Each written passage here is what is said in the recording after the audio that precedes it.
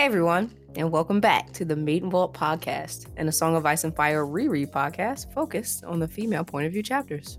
I'm Court. And I'm Mike. Yep. We back. And this week, episode 14, we're back with Cat. Cat. Our favorite. Our best friend. Yeah, she's the best. Again, no shade to anybody else. We just really like Cat. Yeah, so all the characters are great in their own ways. Yeah, they're all great.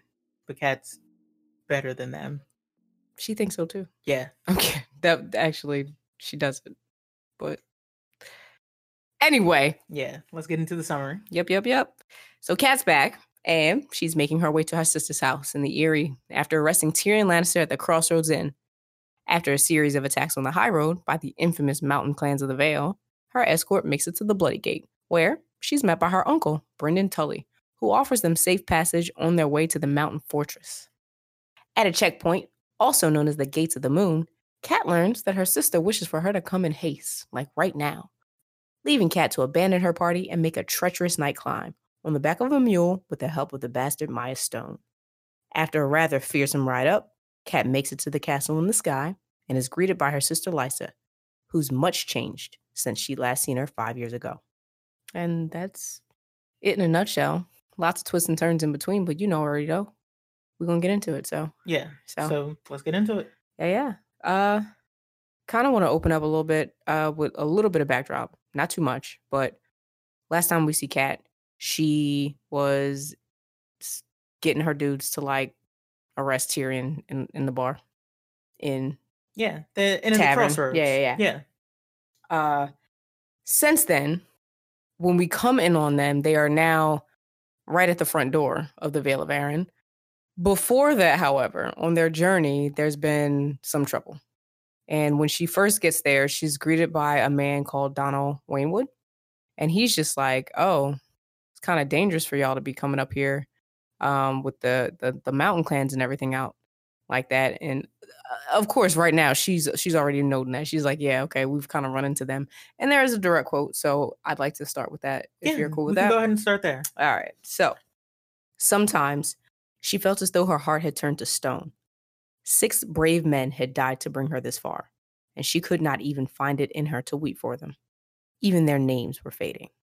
So, when I read that, first thing popped in my head was, damn, that's a lot of dudes to miss. And also, how many dudes did she, like, were we ever sure how many she started out with? I don't know what our grand total was, but off the bat, we're learning that at least 6 have died on this journey. And I don't know if there's a total number for the party. Like, I guess we get a rough estimate a little later. Like, we'll learn about like other people who've made it all the way through. Yeah. At the start, it's just like, hey, some people decided to go with them up the high road up to the Eyrie. And so she's lost 6. And that was wild because obviously she would have had to have people besides herself and Roderick bringing Tyrion up there. And obviously she called in a lot of people. I just really wasn't sure what the total number of the starting crew was. Yeah. But the second thought I had was this reminded me so much of last week when we talked about Sansa and how she felt at seeing Sir Hugh die at the tourney in the joust. And it was just the idea that like... You mean the week before? Last week was Arya. Yeah, the week before. Yeah. Sorry, not last week. You're right. So it just got me to thinking, and you can chime in anytime when you think about this, just the idea of like how Cat is taken, and she's typically taken as like a colder character, so to speak, which I really don't understand. She has so many feelings all the time. The same as Sansa about them, not really weeping for strangers or really caring for that because, specifically, I don't know, even by today's standards, it's femininity means to be a very specific way, and if you're not warm and gentle all the time, kind of, it's kind of a very undesirable trait to have. Should you feel sad for people that you don't know? So here's the thing. So let's explore that, right?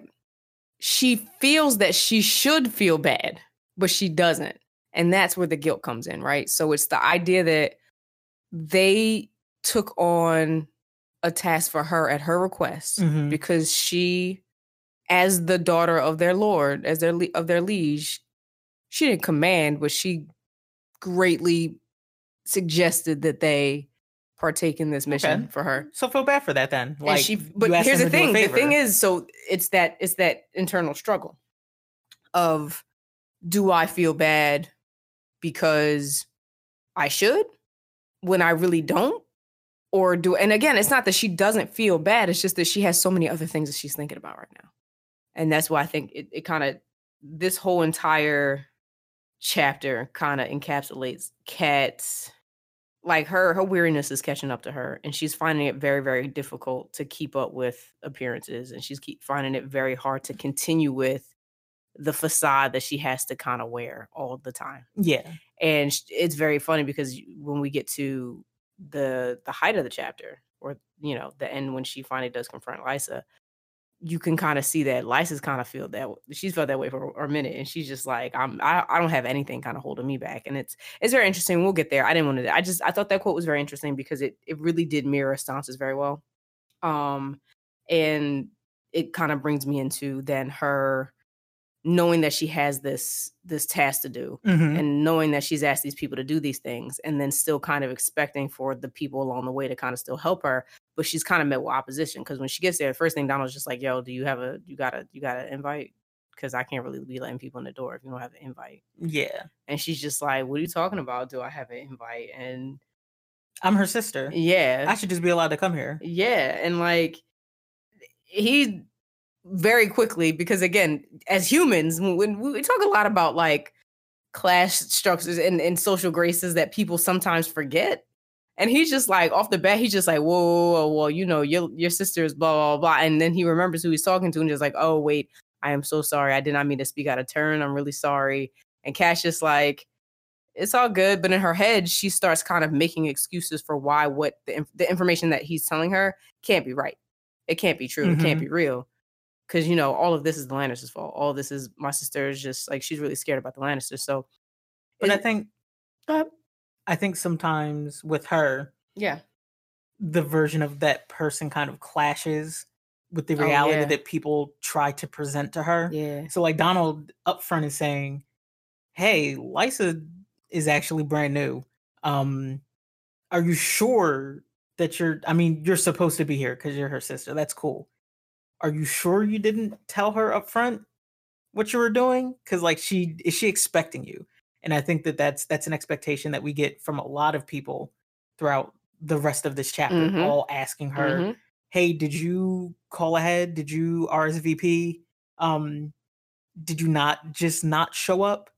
Because we weren't, specifically Lysa was not expecting you. And I think that says a lot for the way that even the people around her who are, I guess, like I'm saying indebted to her house, but like they're pledged to her house to protect her, still have a way that they feel about her that they're not shy about sharing in their own way. And like we can talk about that later because because they kind of, it's weird because in a way they are outwardly saying, they are saying it, which is why he kind of had to take himself back. And we'll see it in a little bit. And I don't want to talk about Brendan yet, but we'll see it when Brendan starts talking about her as well. Because at this point, I mean, Donald is somebody who is a bannerman, right? Or somebody who at least works for her. He works at the gate. And when we say her, clearly they have to deal with Lysa because she's the adult in the room, but really they're all there because of Robin, and most importantly because of John, who is now dead. So all that loyalty is really there for like John Aaron, and John Aaron. What I mean? So it's interesting because again, like the respect that they maybe should have for it, because I mean, I would guess that she would be Robin's regent, right? It kind of is very lacking, and it's very interesting because Kat is just she's worried about the mental state of the person that she thinks is her sister, the sister that she remembers. So she's just like, oh, of course she's acting a little strange. She's terrified for her son. Her husband was murdered. These people are dangerous. They're bad. They're terrible. Yeah. They're just like, okay, cool. Okay. It's like, no, y'all don't get it. Like the dangerous people, we're trying to deal with that right now. And I need her help. That's why I'm here. And and they're just like not really trying to hear it, but she's also really not trying to hear them because again, her mental image of her in the past is so strong that she can't let go of that. And they're just like, okay, well, we're not going to let go of that, which it actually begs a question then. Now, I just thought of this. Like, why do you think it is that... Actually, no, I know why it is, and we're going to get in that to a minute. So before we get to the reason, I answered my own question. I was going to say... You answered your own question that you didn't ask. I was going to say, why did they let her in the first place? And we're going to get into that. But before we start talking about that, so Donald, he's asking the right questions, really. Mm-hmm. And he sees that she is... Well, because Kat's just like, well, we have a prisoner to take with us, and he's looking back and like, it don't really look like nobody's a prisoner, because Tyrion, who is supposed to be the prisoner, he's chilling. He got a whole axe, he got a whole dirk, he got a horse of his own. He's not tied up. Chains. So let's talk a little bit about this little the people who are left. Who's left behind, and then we're gonna tackle Tyrion last. Okay. And then so I don't know if you want to talk about that or let's talk about who else is in this party. Yeah. I know we have Marillion. Uh-huh. He survived. How? Because he has a little bit of peach fuzz and he's a man grown now. I guess. Bronn, the sellsword, has survived. Why did he come? I mean, he came because he smelled money. Facts. And he's a sellsword. He sells a sword. You're right. That makes sense. And he realized that Tyrion is kind of just like hemorrhaging cash because it doesn't matter to him. Yep. Roderick is here. Man, and he's in danger. The OG. He's all slashed up. He's sick. He's basically fallen from his horse. They wanted to leave him. Bronn wanted to leave him. Yep. And Cat was like, psych, that's not happening. Yep. Also, we don't leave our friends. No. It's good though, because his beard is coming back finally. Mm-hmm. And that felt good because I was worried that like his beard had gone all the way. Yeah. And obviously Tyrion is here. It doesn't say anyone else specifically named, so I don't know if they're, like you said, I don't know if there are any other soldiers in their party from like the other houses. Mm-hmm. But so right now, I'm just assuming that the people that are with her are the people she named because this is who made it. Like these are the people that are left. This is it. Well, I know that there were a soldier or two. Somebody had a fever. No, somebody died of it. Yeah, I don't know. So maybe this is all. You're right. I think all that's left. Yeah, I think that might be. But yeah, well, Tyrion's here. Yep, and you know I have a direct quote. Okay. Before we get to start talking about all this stuff. So keep in mind when I'm reading this quote, and I don't know how you felt when you read it, but think about how she feels about this person, this other human being that is with her, that she's taken into her custody, all right? So it starts off, could I be wrong? Catelyn wondered, not for the first time. Could he be innocent after all, of Bran and Jon Arryn and all the rest? And if he was, what did that make her? 6 men had died to bring him here. And she thought that to herself after Donald had questioned, if he's your prisoner, if he's not, your enemy, why is he not in chains? Why is he not? He looks happy. He's chilling. Yeah, he looks like he's chilling. So she starts to kind of doubt herself for a minute, which it always remains interesting to me when this happens. Like, to be fair, I'm going to put it out there, y'all. I'm going to put it out there. We know that she's wrong. We know that Tyrion didn't do these things. At this point in the book, I don't know if we're supposed to know that. I can't really remember that. But at this point, actually, no, because I'm pretty sure we get his POVs, because again, we're not reading his POVs, so we don't. I'm pretty sure by this point, though, you're supposed to be really sure that he didn't do this. Yeah. But all of the evidence that she has gathered, all of the trials and tribulations that she has gone from her home in Winterfell all the way down across the country, down the sea, gotten all kinds of hurt, got messed up and mixed up with Littlefinger and Varys. The letter that Lysa sent her, everything points to her knowing for certain that this person did the thing that she did. Her suspicion is less a suspicion and more an understanding. Yes. Based on all the facts that she has in front of her. Exactly. But it's still funny, though, because she still has these doubts. And these doubts don't really necessarily come up until other people around her that just point out personality-wise that they like this person, or not even personality-wise. Yes, personality-wise, but also other people looking from the outside in like, oh, well, he is not in chains, so what's going on? Does she remember that, oh, wait a minute, maybe I could be wrong about all this? Because at this point, what we know, because we didn't get this from a point of view, I'm just running it down, we know that Tyrion did help out against the mountain clans, which is what earned him a spot of not being chained up, which is what earned him his own horse. That's why he has a weapon, why he has all these things. And I mean, after a certain point, if people keep falling, you need as many hands on deck as you can, which is kind of crazy that Tyrion even decided to help in people get the safety to possibly his own murder. It's kind of crazy. All right, but you're back at the gate. Why don't you chain him then? Well, she just got there, right? Okay. She just got there. I just think it's interesting because one is really similar because this is not going to be the first or last time it's the first time, but it's not the last time this is going to happen to him when someone has evidence that is very clear for other people to see that you've done something which he's really not guilty of.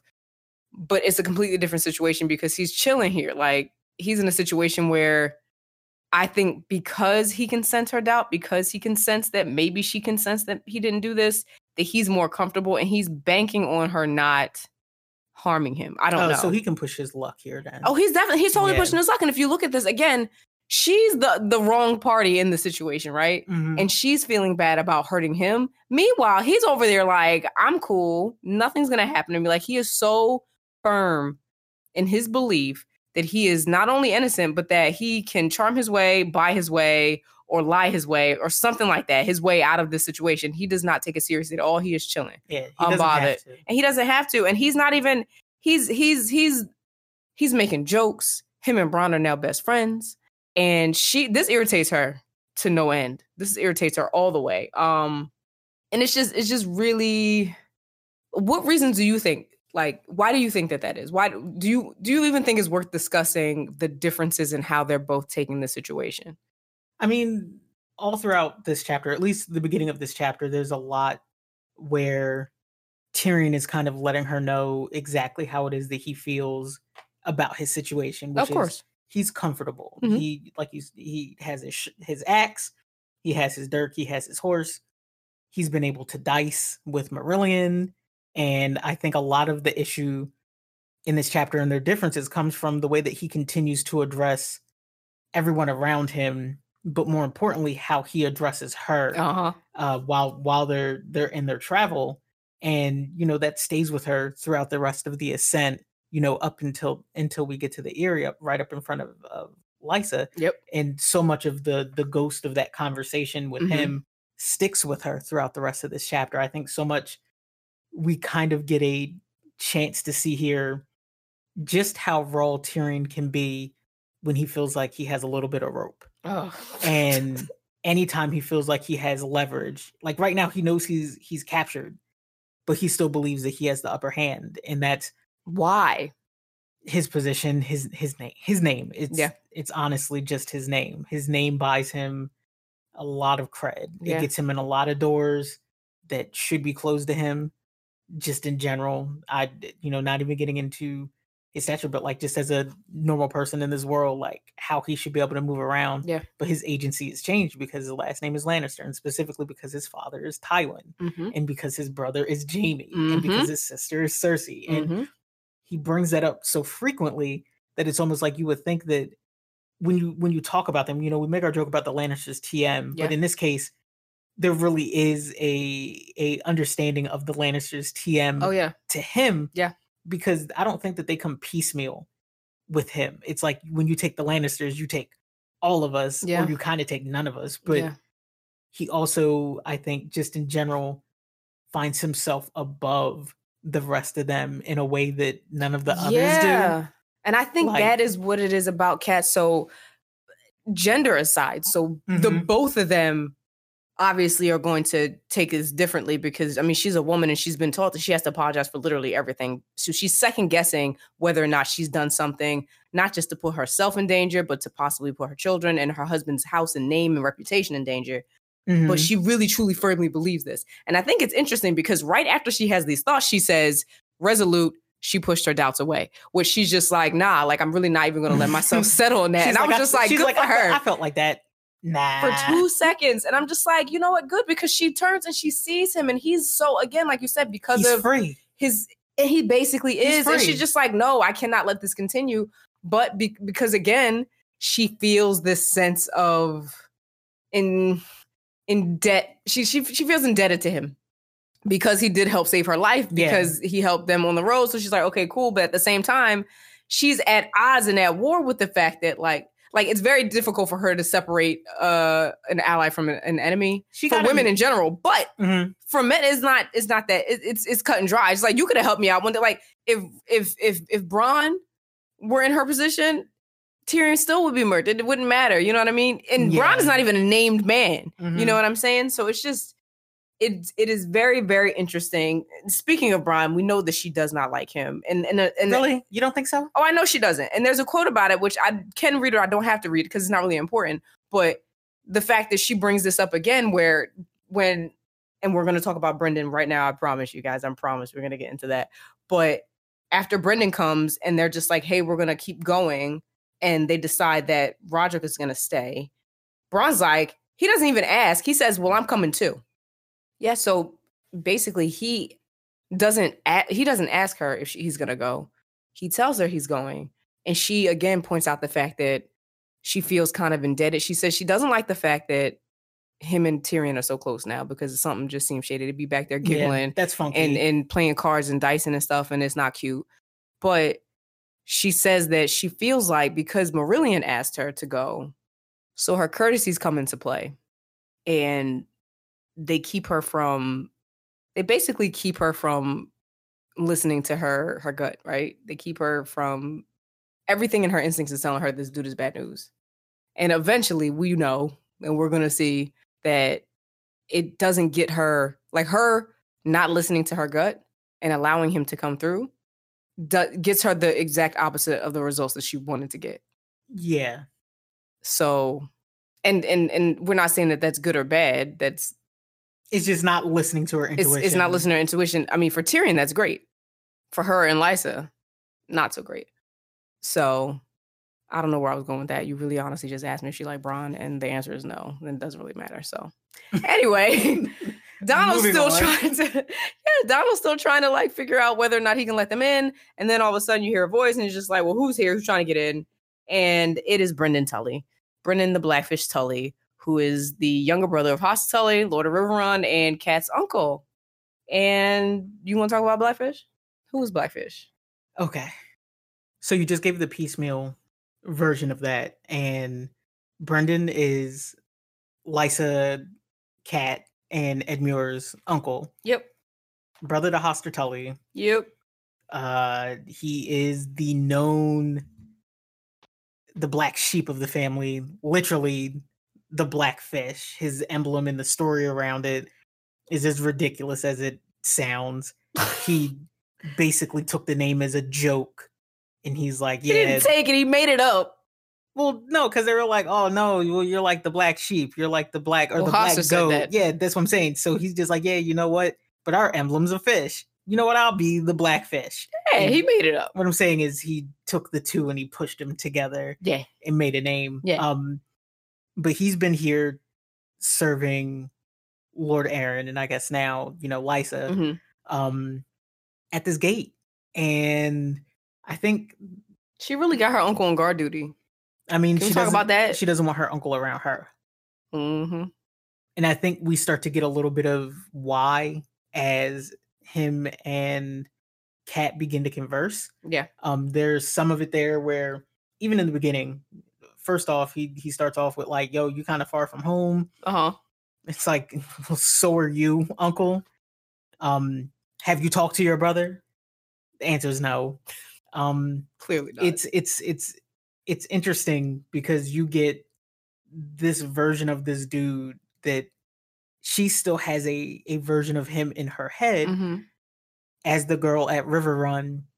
Speaking of, like, this is us getting back into like her feelings and her power place, which is Riverrun, understanding that these people that are around her there give her a very particular type of influence. And she got a lot of influence because she said her dad liked to go out and progress a lot. He was out, chilling, and Brendan spent a lot of time with her when in her formative years. So a lot of the things I think that she feels about him, she even kind of reserves herself in the way that she chops on him, like, because she does it to everyone. Oh, she does everybody. And she does it to him a little, like, oh man, he's getting some gray hair, he's getting older. Yeah. Like, okay, but like her, but nothing bad or anything. Not like saying that, it's anything bad, but like a lot of her pushback for her uncle kind of comes in the way of, once again, another person is here explaining to her, hey, one, did you click yes on the RSVP? I don't think you did. I also don't think that you know your sister the way that you used to, because she is not the same girl who was in King's Landing, right? It wasn't even the same girl. Wasn't even the same girl. And that's really interesting you say that, though, because now, I mean, the more I see, I mean, clearly that's, I think, what Kat's arc is all about, right? It's, we meet her at a very particular time in her life, and where we meet her, and I say this probably every single Cat episode, but I think it's worth repeating because it's so important. We meet her at a place where she's kind of been expected to be this one thing for the last 15 years. And being that thing, she's kind of forgotten what it's like to be this other thing. And now all at once, all this other thing is coming back to her, which I think, again, is why she does go back to Riverrun. I think, if I'm not mistaken, this is the first Tully relative that we meet, like, in actuality, not just in her memory. Mm-hmm. And because we don't get to meet Hoster yet. We don't meet Edmure. We meet Lysa a little bit later, but we don't get to meet, and Peter kind of sort of matters. So now that Peter's been introduced, Peter's kind of always thrown in there, because she does mention that Brendan was a good uncle to them, that, like, you know, even though Hoster and him had their differences and their beefs, because they would argue a lot. She says she remembers that. They would argue a lot, but he always had a shoulder and a kind word for the kids. And even Peter, you know what I mean? Even Peter, like, would go to him with his issues, and he would kind of take him under his wing. And it's interesting because she feels so, like you said, like, she feels, she remembers him a very specific way. And she endears herself, like, she remembers him fondly. She loves her uncle. Very clearly, she loves her uncle. I definitely believe that. But he kind of does the thing to her that he accuses her of doing to Lysa, which is, I mean, he refers to her as a child all the time. And it's something that I wouldn't say she's outrightly, like, mad at, but she corrects him on it often. You know what I mean? He's just like, okay, child. And she's just like, yo, I haven't been a child for a while. Like, I'm a grown woman. Let's keep it real. Mm-hmm. Like, let's keep it real. And he does this thing where he tends to make assumptions about her life based on things he's heard. But to be honest, she hasn't had any kind of close contact with any of her family since she's been at Winterfell, really. She's not written to Brendan. She's not really, and I mean, she said that, you know, she barely writes to Edmure. Yeah, and Edmure keeps in contact with her. But like with Brendan, she knew about him, but she doesn't really know him, like you said, now, and she doesn't know her now. And also, it brings to mind, to say that she doesn't know him now is to, like, do you ever really even know him as an adult? Because it's like when you grow up and, like, your parents are always going to be your parents, even though you're an adult and they're an adult.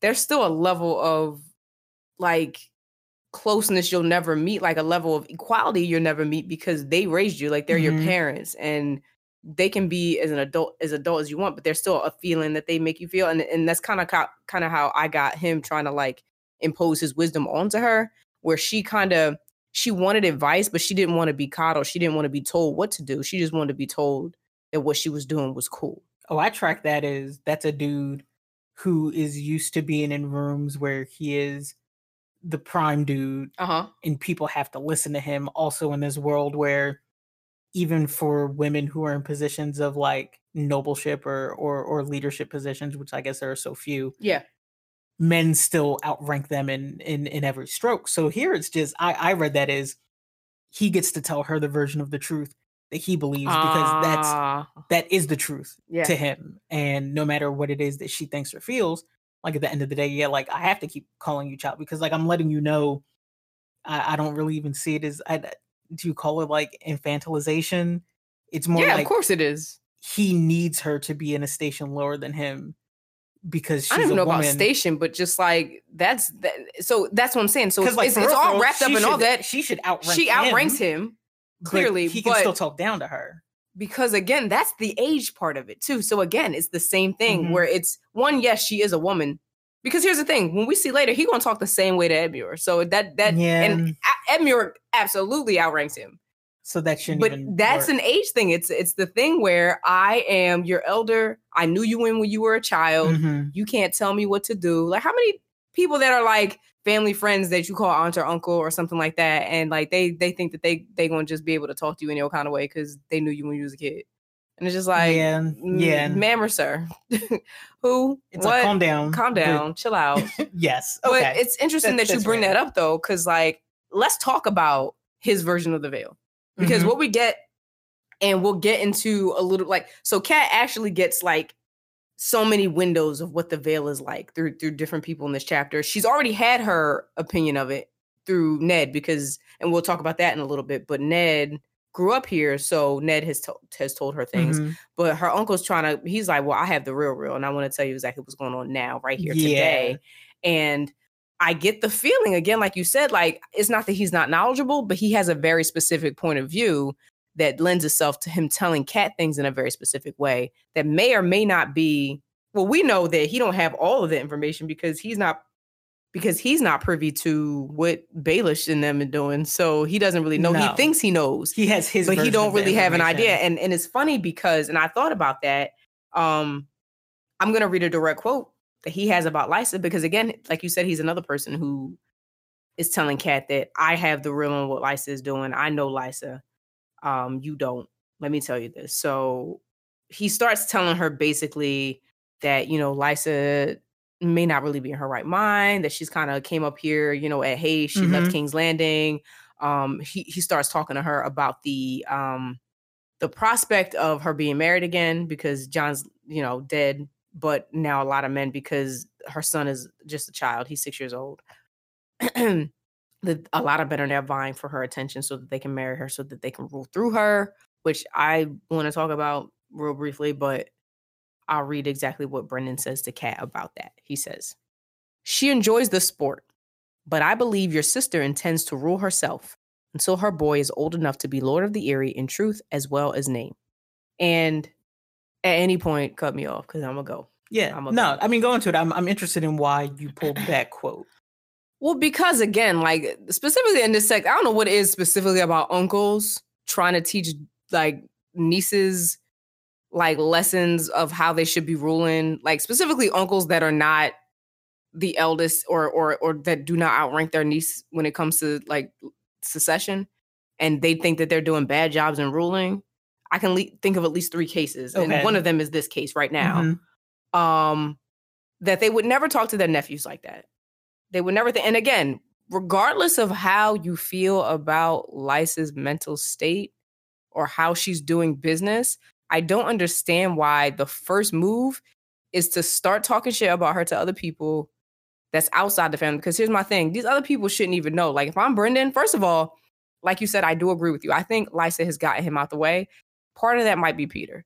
But also a part of that is because she don't really trust people in her family for reasons we won't uncover in the years to come. But his first thought is that, okay, well, he has no problem with the idea that there are men coming to try to marry Lysa. Oh, because no, not at all. I feel like he believes that a grown man will be able to better rule the boy and the Eyrie than Lysa can. And there's something that we're going to get to way down the line, which we're going to come back around to that. But I just don't understand why his first instinct isn't to go and help his niece himself. Why his first instinct is to be like, well, she's unfit and she can't do these things, and I'm just gonna admonish her for it rather than try to go and help. And it's just funny because when Kat's first response was, well, a woman can rule just as well as a man. Like, what's wrong with that? Like, I run a household all the time. And he's just like, well, no, the right woman. It has to be a very specific type of woman, which that thought would never even occur to somebody about a male. No, you're absolutely right. We're thinking about the fact that Robert Aaron, her 6-year-old son, nobody questions the fact that this 6-year-old sickly little boy is the Lord of the Eyrie. Now, it's not that they don't question it. Like, they know that it's not a good thing, but they're not willing to take away his power. They're not willing to, I'm saying they, for the most part, the Lords of the Vale, Peter Baelish excluded.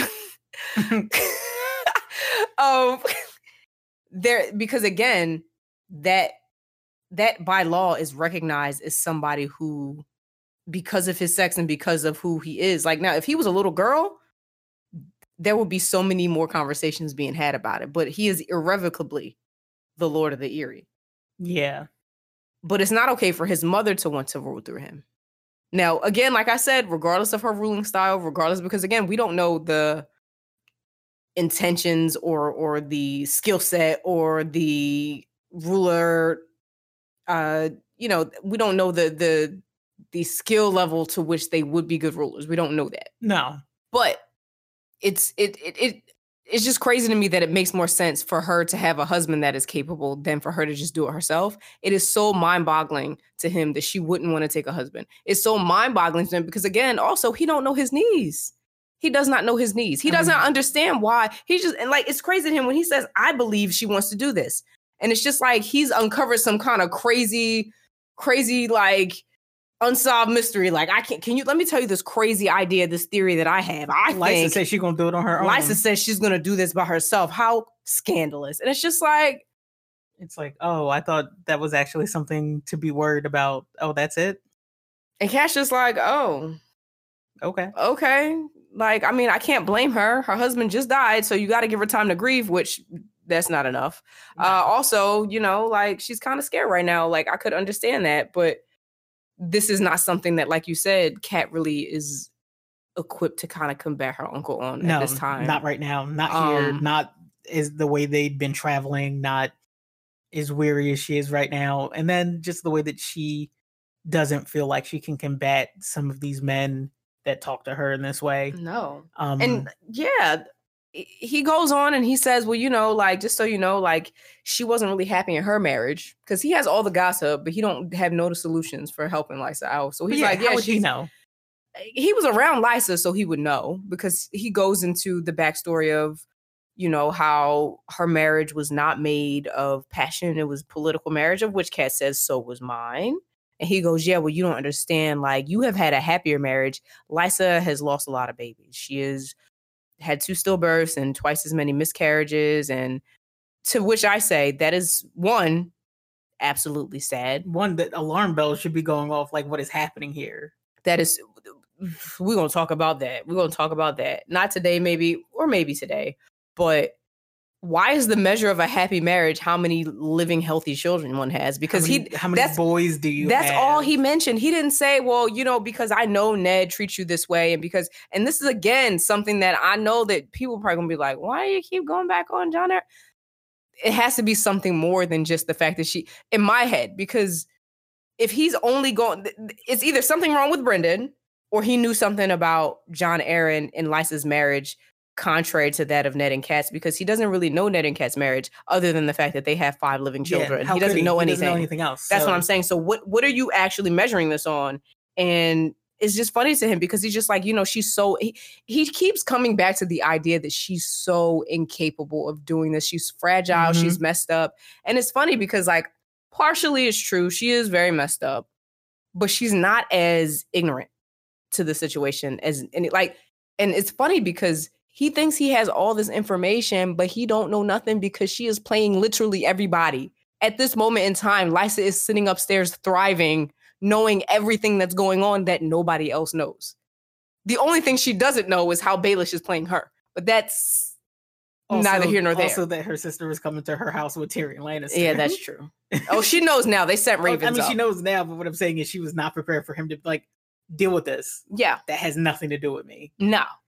And I think it's, again, it just calls into question where Brendan Blackfish is one of those characters that most people, they adore him. Like, he's the cool uncle. He's great. He's badass. He's this, he's that. But I feel like that's like a lot of the older characters in this story that people just like, they kind of like wrap their fingers around him. And it's like, oh, look, they say funny, snarky, like one-liners. Yeah. And then that's it. But it's like, if we're looking at this and we're trying to be as critical of this as we are in everything, which is the reason behind this read in general, we have to look at the underneath. Like, why is he doing these things this way? Well, he's been conditioned. He's been literally trained and groomed to act a particular way with women in his life in general. Yes, but he also but then you brought up a really good point. He was groomed and trained to act a particular way that he himself rejected. Yeah, he moved away from that too. So the fact that he does not understand Lysa wanting to reject this, but it's okay for him. His brother, the reason that him and his brother have beef is because he literally did not want to take up a marriage. He didn't want to get married, and he didn't want to contribute to his family line. He doesn't understand it because he's not a woman that is literally bred as stock. Yeah. So that they can go somewhere and be married to some person to help the politics of whatever that area is. Yep. Like, I hope we get into it. We really need to talk about Jon Arryn and how nasty he is. See, and that's what I'm saying. It doesn't have to be right now. No, it doesn't have to be right now. And I'm still building a case. There's no way that we can't talk about, or we can't not talk about Lysa's, like, the danger that she's in. And the reason why she makes the moves that she makes, because she feels like she has no other choice because of what's being, like, forced upon her. And that's everyone from Hoster Tully, that's Brendan Tully, that's Edmure, that's not Edmure. I mean, I guess I'm calling Edmure because I just see another male that pushes that narrative of, like, here's what women should do and just be comfortable with that. Maybe Edmure didn't. But she was kind of removed from him. I guess she was already going at that point. Yeah. But, like, everyone around them. Because here's the thing. I'm not here saying that every single male in Westeros is a bad person, or to say that even if they exhibit certain things that they are the reason why this particular woman is messed up. Like, I'm not, and again, does Edmure benefit from the patriarchy? Of course he does. He benefits from it greatly, but I can't blame him for Lysa. But what I will say, and this is going to be the last thing, and it's kind of an offshoot, but it's very interesting to me that nobody bangs with the Lannisters, right? Mm-hmm. Nobody bangs with the Lannisters. But Robert and Brendan, so Brendan is relaying this information to Cat. Yeah. As she's trying to get all the pieces. She's trying to pull all the pieces together because at this point now, what they're doing is they've dropped Roderick off. He's getting his treatment. They are now moving through the Bloody Gate, and they're going to go to the Gates of the Moon, where then they will start the ascent to the Eyrie, which is like, there's like 3 castles in between there. So steps. He's like, all right, I'm going to get y'all there. I'm going to get you to the Bloody Moon, or the Gate of the Moon. Is that what it's called? It's called the Gate of the Moon. Anyway, you know what I mean. I don't know. Ask Mushroom. He knows. Oh, shush. Yeah, they're going to get there. So he's talking to her while they're making this journey. He's filling her in before she gets to where she has to go. And one of the things he lets slip is that traditionally, the Warden of the East is the Lord of the Eyrie. But we know that the Lord of the Eyrie is now a 6-year-old boy who a lot of people think is very sickly, and they're not confident in his ability to rule. They don't think he can. So Robert, in all his wisdom, has named Jaime Lannister the Warden of the East. I think I wrote down in my notes, how, why, how, what, how. Lands and titles. Can't have them. He cannot have lands or titles, and I get it. Like, he's allowed to have one in the Kingsguard, and that's Lord Commander if he's voted on by his other brothers. I don't understand this whole the same way that I don't understand how Tywin is supposed to be so smart and all-knowing, and he's still walking around calling this man his heir, like, the delusion. But really, of all the people, it was just the most ridiculous, like, it's crazy, and line. I get it, because it's just like, all right, well, it's supposed to show you how much influence the Lannisters have, and I'm still not buying it, because, like, he hates them all. I mean, yes, he's indebted to Tywin, but he could have just gave it temporary to Tywin. But again, this goes to show how little regard they have for, like, female regents and women that are, like... Didn't even wait. He was just like, yeah, Jaime, you're the Warden of the East. If he wanted to bring Lysa back into the fold, he could have just named her interim Warden of the East. Yeah. But you can't do that in this country. You can't do that. I mean, that's crazy. Robert can't. He would never even think about... He sat in a room and said, Jaime, can I talk to you? You want to be Warden of the East? Jaime probably said no. He said, I don't think I can. He's like, you know what? Haha, you're Warden of the East now. Like, it's a joke. It's a joke. And I get it. Again, like, the setup is that we're supposed to see how much influence these people have on the king. I still don't buy it. I don't understand why Brendan would be excited by that fact. I don't think he was excited. He was kind of like, did you hear what they did? And by they, I mean the king. Did you hear what happened? And, like, yeah. And that's why he was letting her know that, like, the Lords of the Eyrie are really restive. Like, they're not. They're not. So it's like they need. Because they're like, look, we looking for a replacement. And which is also why a lot of dudes are trying to marry Lysa. I still don't get that, because, again, you marry Lysa. Even if you marry Lysa, your kids aren't going to rule anything. it's all about the shadow thing, which for Baelish, I understand. And I guess it would be the same for any lesser lord. Like, it's better for somebody to rule in name and not at all. Yeah. Rule in all but name. They don't have any faith that Lysa can do this on her own. They don't want Lysa to do it because they want to do it. Yeah. They'd rather have a dude. Yeah. And Lysa is like, nah, I really would rather not do that. The only reason she gets tripped up is because she's in love with Peter. And that's that on that. But moving on, unless you still have something to say. I mean, I still like it's he continues to talk about everything that they're going through. She tells him the things that she thinks about things, and he, in so many words, tells her that, you know, yeah, I hope you're right. And she made a mention of like his tone made it seem like, yeah, like she had to be wrong in some way. Yeah, and but once again, there are a lot of things that he says that are very pointed in the way that he does. But like his understanding of the way that Lysa is now, he might not understand the reasons behind it. Yeah. But he does see the truth in the change in Lysa. Yes. And that is true. That is true. Is not willing to accept that, not yet. No. Because sometimes we need to see a thing for it to be tangible. Like it doesn't become real to us. And perhaps that's what he meant. Perhaps, and again, I'm not out here hating. I'm not like, I'm not mad at him for everything, Blackfish. But like he could be softer in the way, especially with his, I'm going to say, favorite niece. Did he call her his favorite niece? He has to be, because it can't be Lysa. Yeah, I guess not. So yeah. Moving on. Brendan, you're right. We talked about the Blackfish. Yeah. He does give a little bit of history here. Yeah, as they're walking through. Is interesting as they're kind of walking through this space. I know, like you had mentioned quickly, that Ned basically gives a lot of his reflections of what the area is because he was fostered here with Robert. Yeah. And a lot of Kat's understanding of this place, which while I was reading this chapter, I'm like, wait, has Kat never been to the Eyrie? Kat's never been to the She's never been there. She's never been there. So everything that she knows about this place, she's getting, through either her sister or through Ned. Her sister, through Ned, history books. And through history books, like whatever, Lewin might have shared with her. But we're growing up.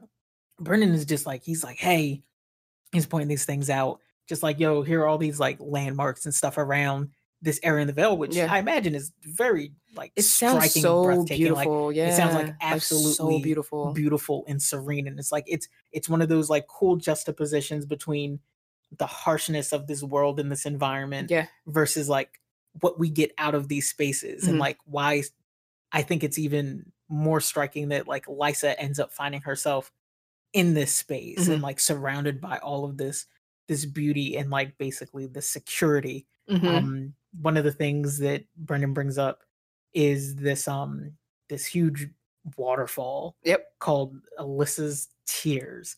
And it's kind of like almost like a throwaway. And I'm like, I ended up walking away from that being like, one, who the fuck is Alyssa? Yeah. Like, because he doesn't really talk about like what the stories, and I know like sometimes George peppers stuff in there where it's like, hey, look, here's this cool thing, here's this like little bit of lore. Yeah. And I'm like, I kind of want to know about this, because normally he's just like, hey, here's this, and he uses people to kind of say like, here's why it's here. Yeah. And he didn't. And I'm like, what? You got all this time to describe food. Anyway. So I looked it up, and I like real quickly just wanted to go through this because I thought it gave me like a really cool understanding of this space and kind of like more about Lysa and Kat in the Eyrie. So it was like Alyssa's Tears is a waterfall in the Vale of Arryn.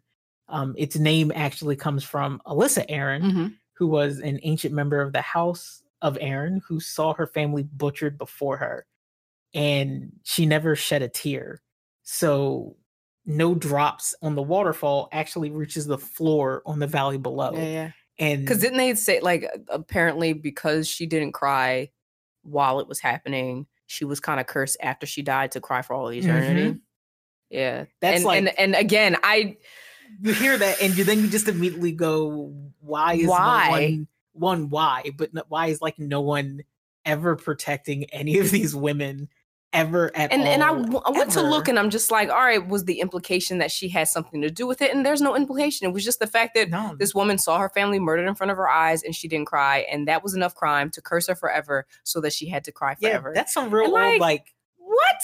That's some Greek god. Like, guess what? Oh, she didn't cry. Well, guess what? Now you have to cry forever. Well, how long? Forever? Yes, eternity. And it's just like, that's sad. That's so sad. And I guess maybe that's why Brendan doesn't tell the rest of that story. Anyway. Or maybe because people know it. That is weird because he uses every other opportunity to. But you know what? I think that they do bring Alyssa up in the next time we see Kat, because I think there's something to do with the statue, but that's fine by me. I just think it's very interesting that we end up getting so many cool little spots. While we're having this travel up to this next gate. Yeah. And at which they get to the gates of the moon. It's like, Voice is there. We have an issue. What's the issue? No, the issue is when she gets to the gate. Oh, well, yeah. So all right, let me get some setup. So she gets to the gate and Royce is there. Which Royce is he again? Nestor Royce. Nestor Royce. He's there, and he's the commander of the gate up there, and he basically is he's the high steward of the Eyrie, and he's basically the one that's been running the place since Jon Arryn's been named Hand of the King, and he's down in King's Landing. So basically, Royce has been keeping this place on lock and key. He's been keeping it moving pretty well. And he gets there, and it's a gate castle, so there's little spots in there. They got food and everything up there, and he's just like, okay, cool, because it's getting dark, and Brendan's like, all right, we made it here. We'll do the rest tomorrow. And Tyrion's just like, yeah, man, I'm hype. I'm ready. I can't wait. Like, you know me, like I gotta get some rest right before, and Kat's ready to eat and everything, and everything's cool. And they're just like you said, actually, milady, Lady Lysa said you gotta come upstairs right she's now. Like, she put a rush on your order. You gotta go right now. What? She's like, whoa, we've been traveling. Literally tired. We have to stop. Also, it's mad dark, bro, because like the way that they describe the ascent to this castle at this point is that they're just like little tiny steps that horses can't even get up these joints. They got to ride on the back of mules, like little tiny pack mules. And there's actually a point at which, so let me just describe this, because we can kind of get into this later, but we're going to get into it now. The way that the castle is structured, it literally is kind of like a vertical, like straight up. So you have different way castles at each point so that you can kind of rest your horses, get new mules, do your provisions, take a rest, do whatever you need to do. Right now they're at the gates of the moon. You go a little bit ways on some goats. No, I'm saying goats, on some mules. And then you get to Stone. And Stone is one way castle. And then you can kind of re-up, get some new mules. Then you make it to Snow, and which is higher altitude. There's snowy stuff. That's like the where you can finally see the snow cap starting to form, so you can see how high up a mountain that is. And then you got to keep going up into another place called Sky. Yeah. And once you get to Sky, you're really, really high up, and so high up now that they couldn't even cut like real steps into there. You're basically, after that, the mules can't even take you anymore to get to the Eyrie. You got to climb like a ladder, or you can get in a basket. And so they're explaining all this to Kat. Tyrion thinks this is an invitation to say that, well, I don't do that, and if y'all climb up, I'm gonna climb up, because I can't have my dad thinking I'm out here sleeping, because, you know, us Lannisters, we gotta be strong and sturdy, so I can't really do the fruit basket thing. I'm sorry. And it's just like, ain't nobody even ask you. You're not even going up. Yeah, actually, you're going to jail. Go directly to jail. Go directly to jail. We might give you some food. Get out of here. Kat is just like, you're telling me that in the dark, I gotta make this trip in the actual dark. Lysa said, right now. All right, cool. That's a mess. And he's just like, no, it's good, because I got a little homie. And she is really good. Maya's like, I'm saying Maya. So before I get there, he said, I got a little homie. And out comes really cute, adorable girl that Kat thinks is about 17 or 18. She comes out and she's like, hey, I'm Scrappy Doo 2 Senior. I am sure-footed. I done made this climb a million times. These mules are my absolute best friends. They listen to me. I know the business. Milady, I will get you there no matter what. No problem. Kat Caesar is just like, this is great. I love this girl. She's just like, going to get me there. She's so cool. And he's like, yeah, Maya Stone is the best. Kat goes, womp womp. I felt that was more of like a record scratch. And then it goes like, you might not know how I got here, but I hate bastards. I don't even think it's that she hates bastards. But speaking of, let me do my direct quote. Okay. If you're cool about that. No, go ahead. Catelyn had nothing against the girl, but suddenly she could not help but think of Ned's bastard on the wall, and the thought made her angry and guilty both at once. She struggled to find words for a reply. And the reply to the question of, would you be cool to go up and go with this girl? And she's kind of like, I don't want to offend this person. Mm-hmm. I've just met this person. I don't have anything personal against you. I'm just triggered. Yeah, she's like, I don't know you from campaign. And that's cool. And I actually was super cool, but... And I would like to talk about that because, again, like, I don't think it's as simple as... And actually, let me not be reductive towards you. I don't think she hates all bastards per se. I definitely don't think so. I think it is a very sensitive subject. And the fact that she says that she felt angry and guilty because she knows, again, is going back to like the first part of the first part of the chapter where we're talking about the simultaneous, like, should I feel guilty, but also why do I feel guilty, feeling that she has combatant with her. And it's funny because the first emotion that she admits to feeling is anger. Anger at who?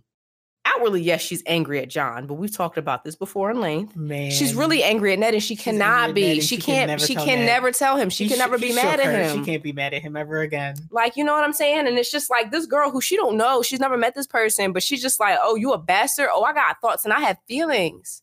And I don't know where it's coming from. And I'm really mad at myself because I've just met you and I don't know what that means. But people can take that and be like, well, no. She prejudiced against bastards. She hate all bad. She's really trying her hardest to not be rude. She's just like, I can't. And that's not to say that even if you have underlying prejudice against people, that's not also a bad thing. But it's the fact that she recognizes this and she's not trying to do anything, but she cannot help the fact that it is a hurt piece for her that her husband has a child outside of her marriage that he does not want to talk about, that he has never trusted her with the information about. If you can't ever move through it, then how do you ever deal with the issue at hand? Exactly. She never gets an opportunity to ever just go, well, let's confront this. Let's say, yes, hey, whatever. What's the deal with John? We need to talk about him. Can we? Because she can never deal with that. No. She never has an opportunity to move through her own pain and her own feelings through what should not really be a huge issue. I mean, it's a big issue to her. It's enough that, like, she felt that she was compelled to bring it to him and he shut it down. Yeah. So it's like, and it's funny too. She can't talk about it. She can't.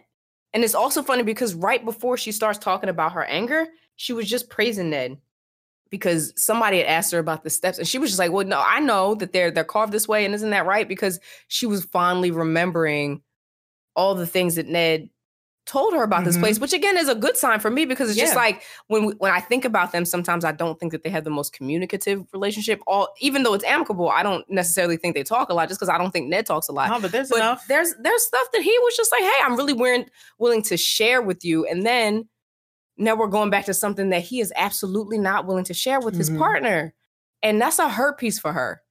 And again, she's not rude to Maya. She's just kind of like, she's hesitant. She's like, but she also knows, guess what? We have to go. We got to do this. I guess I have to do this with you. And so I understand. I understand it. And I'm more accepting of this response because I know that she doesn't say or do anything.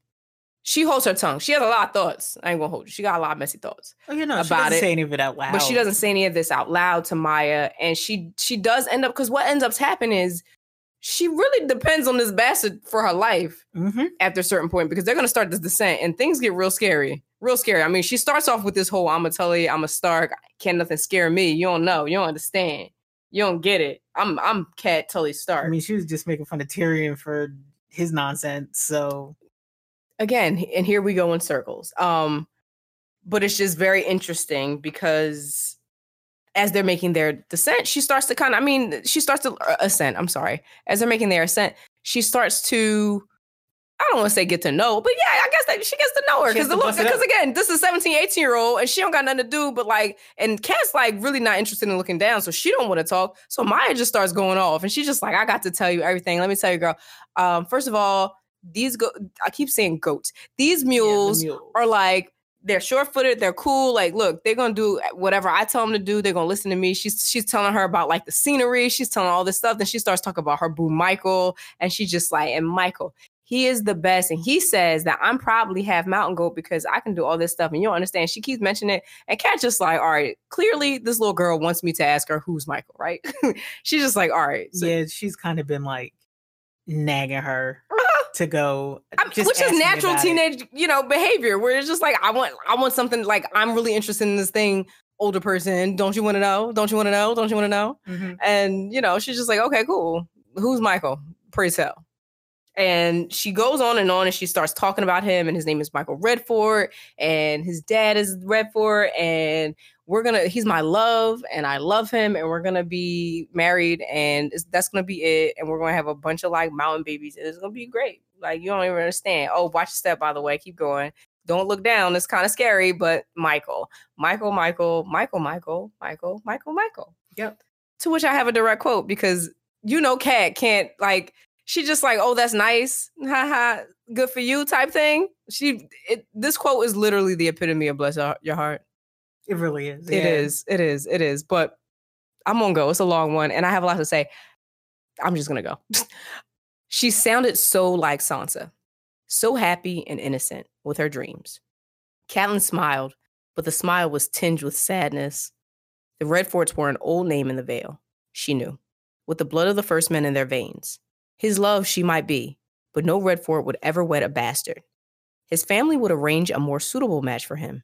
A Corbray or a Waynwood or a Royce, or perhaps a daughter of some greater house outside of the Vale. If Michael Redford lay with this girl at all, it would be on the wrong side of the sheet. Before I go into your thoughts. What is the wrong side of a sheet? You know what the wrong side of the sheet is. Come on, stop. No, I honestly don't.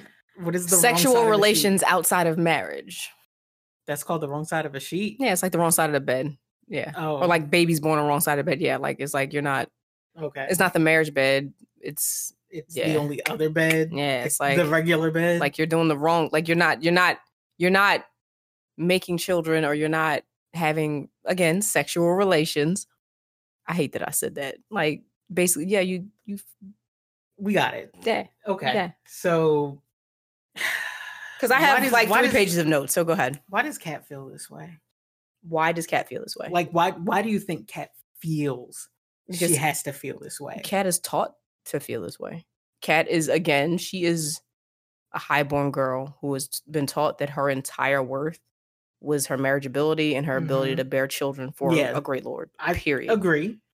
Why do you think it is that she can't reconcile that with what this girl's dream is? Like, she's just spouting off like, hey, here are these things that I'm excited about that don't really have to affect you. Why is that still a thing that she feels as though, like, hey, I'm not going to say it out loud, but like her dream is dead. So why? Well, because she's a realist. Mm-hmm. And here's the thing. So in honesty and truth, what Kat is saying is absolutely correct for the knowledge that Kat has. And I'm going to come back to that. And I say the knowledge that Kat has. For the knowledge that Kat has, this is a named boy, a boy from a great house. I don't even say great house. I mean, I guess that great house. To me, like, this is one thing I do kind of want to, like, I guess, pinpoint or like, set in stone. Like, for me, I thought the great houses were like the wardens or the people that were the heads of the certain regions. And then anybody below that, like you're from a named house, but that's not a great house. Anyway, that's not important. And Maya's a bastard girl. She's a bastard girl, which means that she is not trueborn, which means that her father and her mother are not married, and her mother is probably lowborn, which means she's only partially highborn or of the sort. What I mean by what Kat knows, let me run down some things that actually would throw a wrench in Kat's theory before we get to it. Actually, before we get to that, I want to point out a good thing. The fact that she recognized a bit of her child in this girl. Mm-hmm. The fact that she, one, knows Sansa well enough. Like, I continue to be so impressed with the fact that and I shouldn't be impressed. I just guess maybe I'm just so used to the idea that Westeros is such a cold and hardened place that children don't have a lot of nurture and they're not really allowed to be kids, but like she really pays so much attention to her children's individual personalities and wants and needs and fears. And I think that is so important to me. But she recognizes this in Maya, who it's funny because like from the way she's dressed and the activities that she does, I mean, she dresses like, she doesn't dress in dresses. She dresses in comfortable clothes. So she dresses leathers and stuff that she needs to ride up and down. Yeah, and that mountain would be seen typically as masculine. So I would see that. I don't know. I could see more people comparing Maya to somebody like Arya, but she says Sansa. She's reminded of Sansa in this, and I think that's pretty cool. The difference here being, and again, is it classist? Of course it is, because how could you not be if that's all you're taught that is the way of the world? That's the way she thinks. For her, it's okay for Sansa to dream like that. It's okay for Sansa to do that. Because Sansa is a great lady. She's born of two very noble parents. Yeah. And so she can think big. Yeah, but Maya, it's sad for Maya to think that way because she's just like, it's not, you're not likely to do that.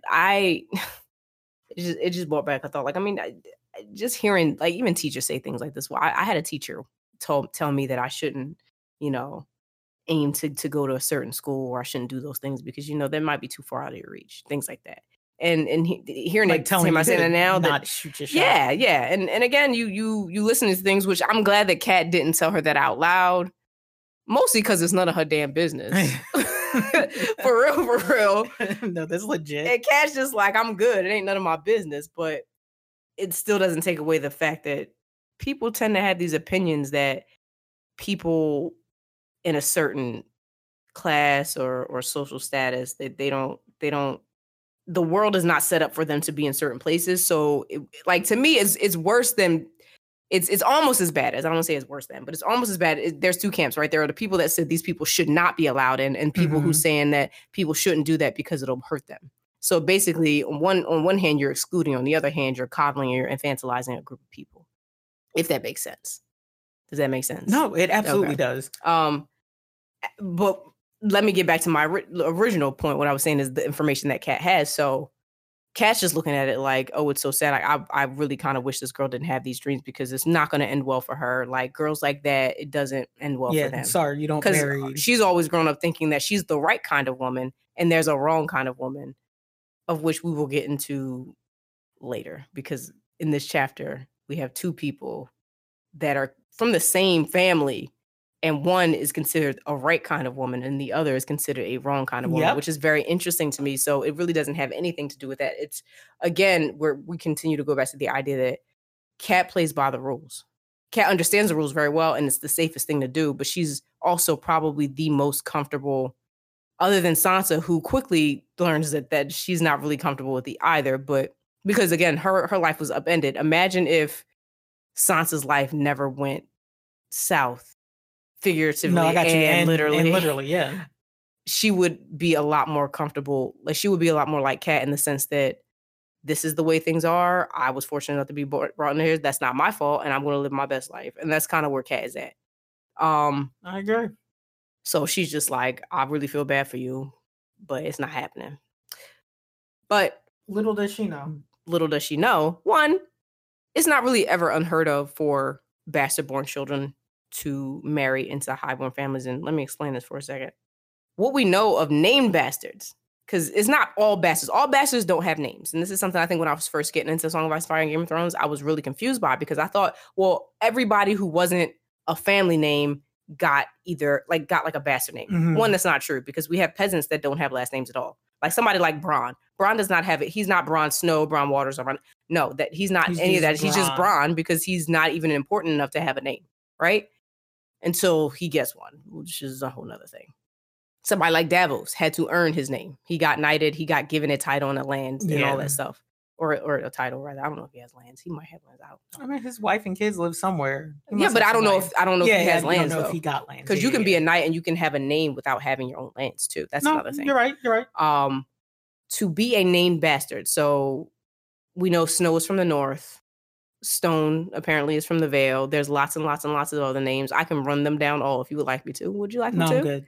Okay. Thank you. I could. No, because I know you could, and I didn't want to do the challenge because I can't do all of them.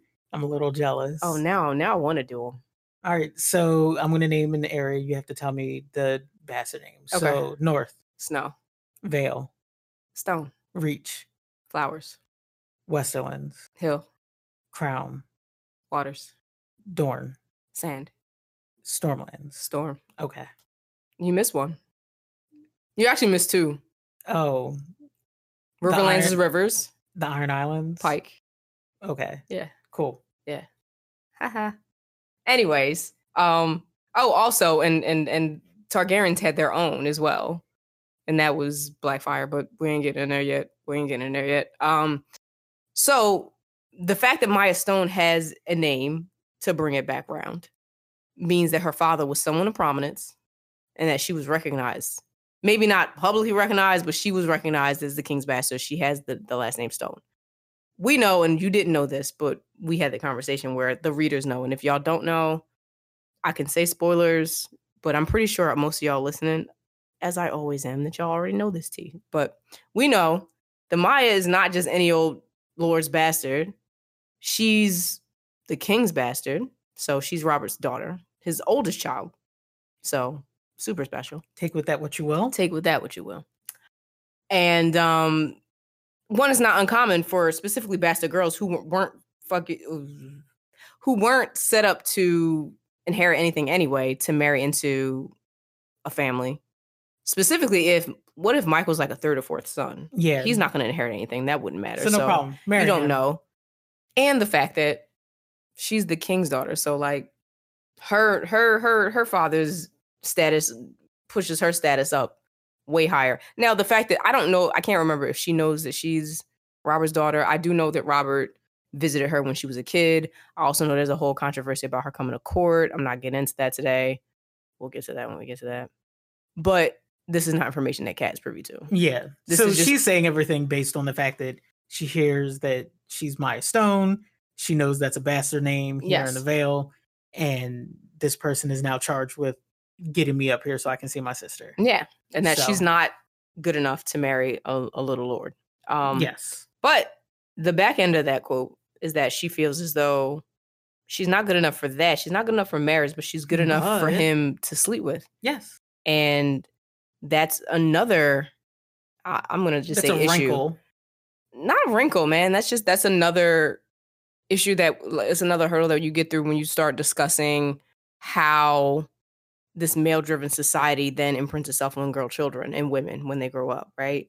Because like we said before, Kat's issue with Jon isn't that Ned had a bastard. It's that he brought him home. It's that he doesn't talk about why he brought him home and doesn't talk about his mother. Those are the issues that she has.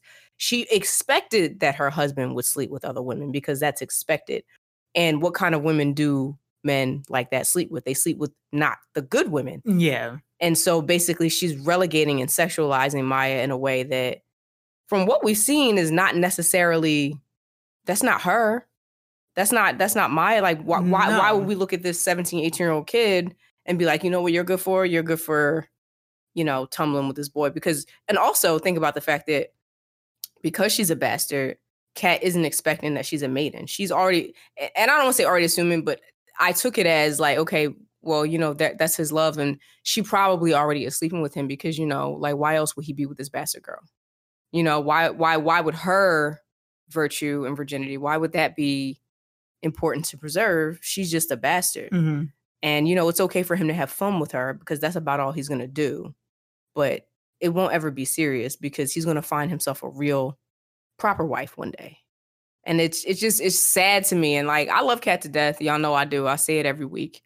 I'm talking about her with her, all that stuff. But it's sad to see because she doesn't question why that's good or bad. Or not that she doesn't question it. She knows that it's not right, but she's kind of settled in it. She's settled in it. Yeah. And it's again sad. And again, she never says these things out loud. She's not rude to Maya or anything like that. But the idea that like she has these thoughts that would never come to mind with a true-born daughter of a lord of a great house. And I almost wonder, would her opinions change if she knew this was Robert's daughter? And maybe that's a wonderful what if, but there are so many things that she would need to know, even within that, knowing that it's Robert's daughter. Like, what's the status here? Like, what's up with the mom? Like, I don't know. It's just this really weird thing where like she's stuck on this version of the world, and she was not able to look past it. She definitely feels like she's willing to. Well, when you say this version of the world, do you not believe that her version of the world is correct? Do you think that she has a wrong view of the world? I don't think she has a wrong view of the world. I feel like the version of the world that was presented to her is wrong, and she's internalized that. What do you mean by wrong? Because I don't think it's wrong at all. I think that think she sees things as it is. To be mad at this girl for being nothing more than a bastard? Like, oh, you mean wrong is? I thought you meant like she sees things incorrectly. That's what the wrong. No, that's not at all. I mean, like the actual wrong in the world, like the misconceptions that like even like the stuff around Lysa, like she. I think it's unfortunate. Yeah, I'm just saying, like I think it's very, very sad. That she has to sit here and she's going to see her sister, and it's going to be like such a very different story. But well, let's get to that. Okay. Unless you want to go right into that, because I mean we're still coming up the mountain and talking to Maya, and it's just it's very interesting. And I had a lot of thoughts about Maya, and we don't really meet Maya again for a couple books, but maybe I'll talk about I might have just a whole little talk about bastards in general, just in how I feel about that whole concept. And that wasn't to rush you off the topic. No, it's just I think that there's so much more there, in that we spend a lot of our time, in fact, a good bulk of this chapter is with Maya, and you have to think about like what that means for Cat being in this space, this very foreign space with this person that like she has to trust with her life. She has no choice. Yeah. So she's pressed against the version of the world that's presented to her that tells her, well, here's the worth of, bastard born children in this world, even like, like named ones, and what she can actually do. Like, here are the 3 jobs that you can have because your guidance counselor found out you're a bastard. So here's what you can do. Yeah. But she still has enough faith that she'll see her through this. And that's she takes her all the way through it. Like she still is willing to kind of like let go of herself and kind of like some of her pride to get through it. And I think that that's the thing that separates people in these chapters feeling a particular way about things happening in the world to them, but her actually sitting there and confronting them in that way. I know it's not... she had no choice. She had no choice. And I think that that's always the greatest thing. It's just like she had no choice but to be in close proximity with this person that she had immediately sized up because of something that was going on in her own house. Yes. That has not been taken care of or talked about. And also the preconceived notions that women are taught to feel about other women. And that's another thing. Very rarely do we get time, which is why I cherish the times in which even Sansa's talking about Maya. Even when Sansa's talking to like Jane Poole, I cherish those moments. And yeah, like you said, they're talking, and they're not talking about, they're just talking. You know what I mean? It's not like if this was the Bechdel test, it would pass. I mean, they do talk about Michael, but they also talk about other things. And it's not like they were sharing like life stories, but it was just it was a cooperative effort, mostly Maya, but it was a cooperative effort. And the one part that I really, really loved is the fact that Kat, she said, remember before when I told you I'm not scared of nothing, that was a lie. It was a whole lie. I'm going to die up here. I'm mad scared. I can't do this shit. I'm good. Oh yeah. No. And Maya's just like, come on, give me your head. Like, you can do this. And she's like coaching her through it. And just the kindness. And what does that do to somebody? Again, like, let's say Kat hates bastards, right? I don't think that's the case. But let's say like she absolutely is just like, I can't stand it. And I don't want to turn this into like a Green Book moment. I don't want to turn this into, I used to be racist and now I'm not. Like, I'm not doing that. I'm not doing that. But, ew, am I doing that? Ooh. Are you about to do that? No. All I'm saying is I thought it was very cool that like, no, actually I'm not, because she wasn't out here calling her all kinds of names. She wasn't doing anything. She had these thoughts, but she was dependent upon somebody who she had immediately sized up, which here's my thing. The only reason I say it's not like that, everybody has preconceived notions of people. That's true. And it's not always like a sexist, racist, misogynist. I'm saying sexist and misogynist. You know what I mean? Like, it's not always like I have a hateful vendetta against this person. It's just like, I presume something because of the kind of clothes you wear. I presume something because you wear glasses. I presume something because your hair is a certain way. And again, that's not a good thing, but that's how human beings are. And that's what people are very visual creatures. So this is what she's doing. But then by the end of it, it's just like, all right, well, this girl saved my life. I can't really be mad. Yeah. I can't. And also she did her job. She did a damn good job. And it's very funny because me knowing that she's Robert's daughter, this is nurture versus nature all the way. This is 100%. Because could you imagine a little lady Robert? No, she's not like him. Yikes. So kudos to her mom, who she did mention, and I believe is still alive. She don't get a name, but that's okay. Kudos to her mom. I hope she got child support. I don't think she did. Nope. Robert never pays. But, moving on. She gets up to the top of Sky, and this is when she's just like, hey, guess what, Maya? It's been good. It's been real. I'm taking the basket up. Yeah, actually, I can't do this anymore. I have a direct quote. Okay. For that. Can I? Of course. So it reads, the Lannisters may have their pride, she told Maya, but the Tullys are born with better sense. I have ridden all day and the best part of a night. Tell them to lower a basket. I shall ride with the turnips. I said, you know what? Okay. She said, put me on top of the breakfast. I gotta go. Can't do it. Nope. I'm tired. Yep. My sister really wants to see me that bad. I'll be in the basket. Yeah, like dawn is breaking. She didn't sleep at all. And she was riding all the way before that. They didn't stop because dudes was attacking them. She probably ain't slept in like 2-3 days. Like, she's big mad. Oh, very. And she had to rush and eat her food. It's dripping all on her clothes. I'm sorry, Kat, but she probably stinks. And that's the one thing I continue to love about Kat, though. She is so unbothered by what her travel appearance is like. When she's mad, hungry, and tired. She's mad, hungry, and tired. That she's like, oh, the juice was dripping on my clothes. Don't care. I got it, like, in her head, I have this mission and I have to get to this thing to get it done. My sister called on me. I'm going to go. I mean, I'm coming anyway, but I guess I'm coming today. Exactly. So she bids Maya adieu. Yep. And she says, pull me up in this basket. And she's going up now to the Eyrie proper. The Eyrie proper. So from Sky, the little basket is on a little wench. Yeah. They pull her up into like the lower part of the castle. And she is greeted by two gentlemen. She's met by a maester. You were talking about him earlier. He has like no hair and mostly neck.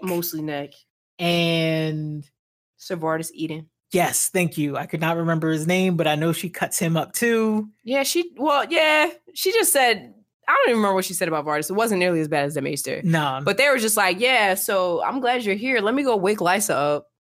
It's like, what do you mean? Didn't she call me? Doesn't she know I'm here? Child, Lysa was catching all disease. And Kat's just like, I can't believe this. She made me come early in the morning, ride all night. And she was in the bed. Oh, absolutely. Oh, tricked you. Oh, so before we introduce Lysa, I would like to introduce Lysa by posing this question first. Unless you had something to say still about Ser Vardis and the Maester. They catch up. Is it Maester Franken?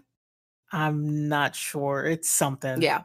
That's a shame. Yeah. I should really start writing down the Maesters because I'm not as I've already noted, I'm not a huge fan of the Maesters, just for a multitude of reasons. This in particular feels like they're being very short with Kat in a way where, like, obviously they're giving their pleasantries, but it's kind of like, hey, you still really did not RSVP. So this is now probably the 5th or 6th time someone has mentioned to her, hey, it's cool that you're here. Why are you here? Did you tell Lysa? Like, they're still unsure. They are. Anyway, they move through, so they're taking her to go see her sister finally. Now, mind you, and we find this out, but she hasn't seen her sister in 5 years. The last time she saw her sister, and we put a pin in it, and we're going to take a pin out, and I'm so happy that I finally get to do this. We figured out a mystery. We didn't know when Kat, because Kat has these understandings of King's Landing in a way that it's like, how is she so intimate with this place? Yep. She'd been there 5 years ago when Robin was born.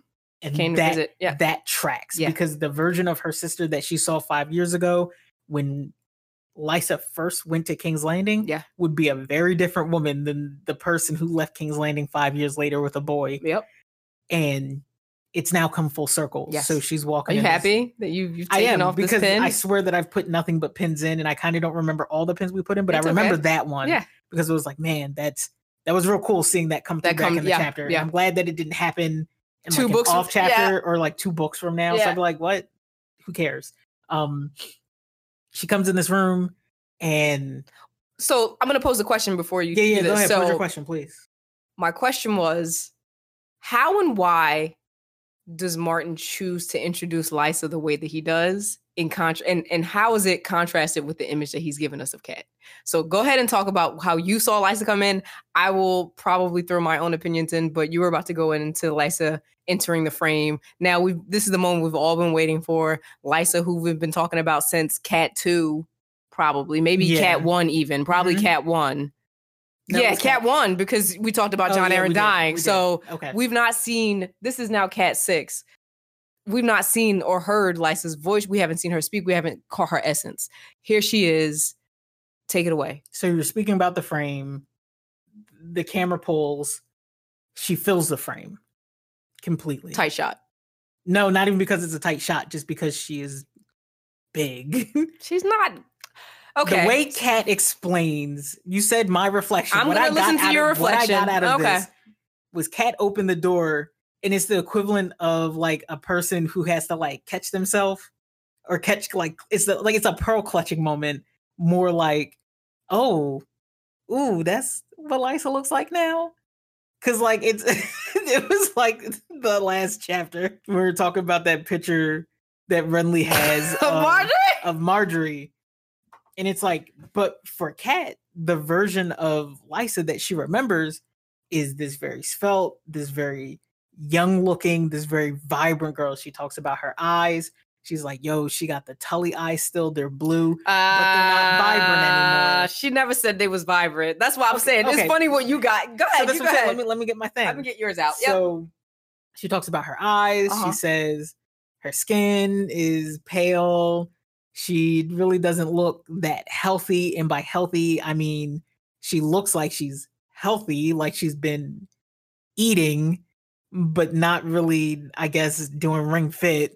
And I don't know, what else would they do in the Vale? And she does not I'm shaking my head, y'all. She does not look like, this Cat said this. I know. In the chapter. I know. She literally said she don't play ring fit in the chapter. So. You skirting around it, but keep going.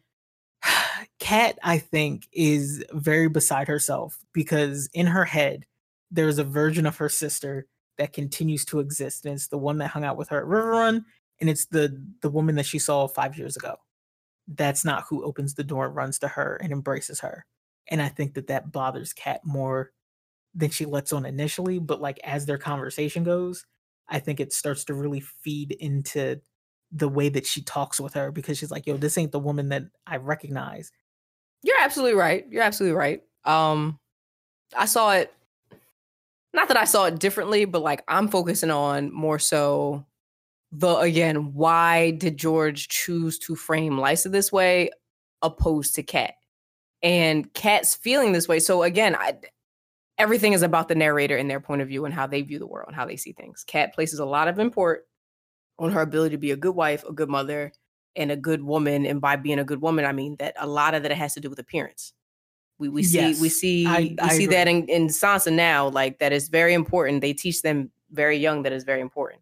So what she says is, my sister was never as cute as me and she was never as tall. Because again, this is Cat and this is Chop City and this is what she does. And she doesn't say it, again, it's all in her mind, but I'm saying say because I'm reading it that way. But she thinks like, she never was as cute as me. And she does have the Tully eyes, you're correct, but they were always kind of watery. But when Lysa walks in, Lysa is a woman 5 years removed from the last time she saw her. And she's had a baby. So when women have babies, they tend to put on weight. That's what naturally happens. One would she's think. Not Cat. We're going to get there. We're going to get there because these are questions that I have, Martin. She's gained weight. She looks distraught. She looks very pale and twitchy and nervous. And she just looks like, Cat's like, yeah, something is off. But when she comes down, because she came down, and let's talk about, again, the way that in which she comes down. So Cat is typically like your every woman, right? She's just usually just about it. I don't think, except for the bedroom scene, they've ever really even described the clothes that Cat wears. Like, she's not a very, like, ornamental type person. Like, they really don't. They describe her look. Like, they describe her as pretty because, you know, she has the Tully look and all this stuff, but they never really describe it. Lysa comes out. She got on her bedrobe. She ready to just greet everybody in her night clothes. Her hair is cascading down her back. I said she got the Remy Wavy, like, she got everything just coming on popping. I'm just like, Lysa thought she was trying to stone Cat. She thought she was about to stone. So at least her hair was on point. Her hair was on point. That's the one thing. Cat said, "Look, she got bigger. She look a mess. She look real tired," which she actually tells her out loud. But at least her hair's on point. Her hair's always been on point. She has nice hair. I can't lie. And it's just like, she's shading Lysa from every corner of the sun in her head.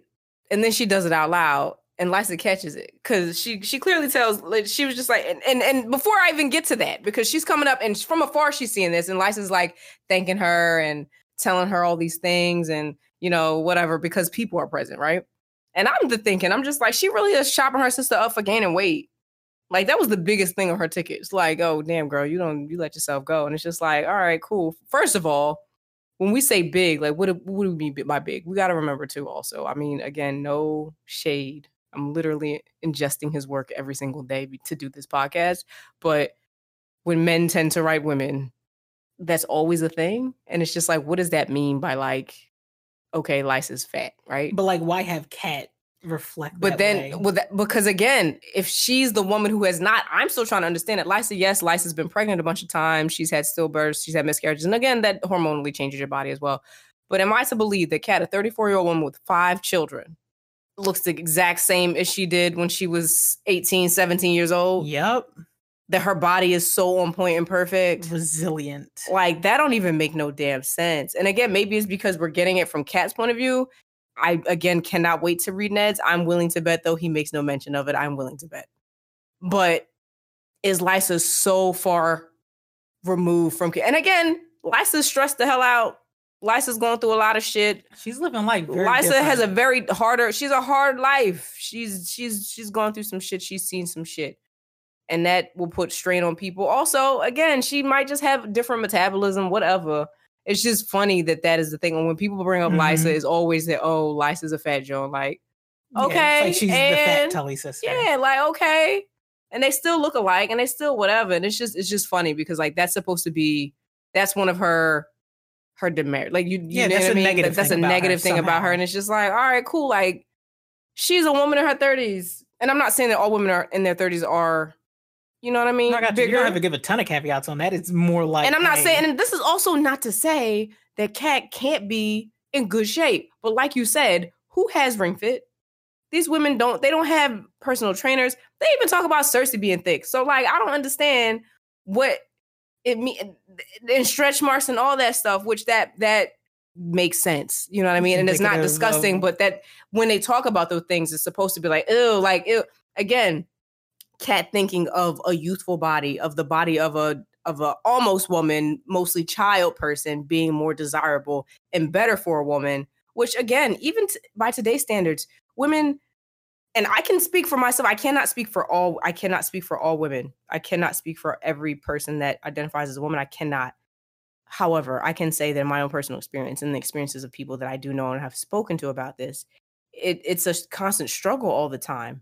To try to maintain, right? Like, why do I work out every day? I work out every day because I want to keep the physique that I've been told is desirable in the society that we live in. And I think that's why Cat looks at her that way. And again, I do think, and again, like I said, no shade, but I do think that this is meant to pit them against each other. And it's to highlight Cat as the stable, good, happy one, and Lysa as the bad, messed up. She's the bad, crazy. You know what I mean? And like, and when you crazy, you let yourself go. You don't care about yourself. You don't eat properly. You don't work out. You know what I mean? And those things aren't always necessarily indicative. And it's kind of like they use Lysa's weight gain to kind of illustrate. And I say that he uses that to illustrate her mental state. Oh, I thought you were going to say like he uses that as a way to demonstrate or discredit that as well. Her fears.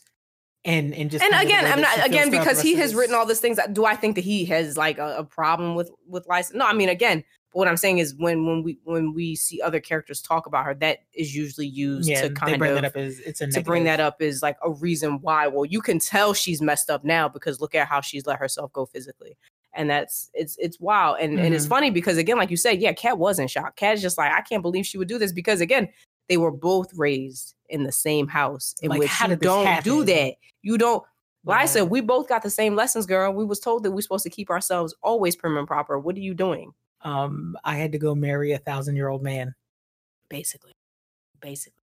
And that's the thing I meant earlier when I brought up with Brendan is he's bringing up the happiness about the political like standpoint. Okay, cool. They have 2 political marriages, but like, let's just talk about the elephant in the room. You marry her to a old man. You marry her to a 70-something-year-old man, 60-something-year-old man when she was like 15. Like, come on, man. Like, yeah, she's messed up.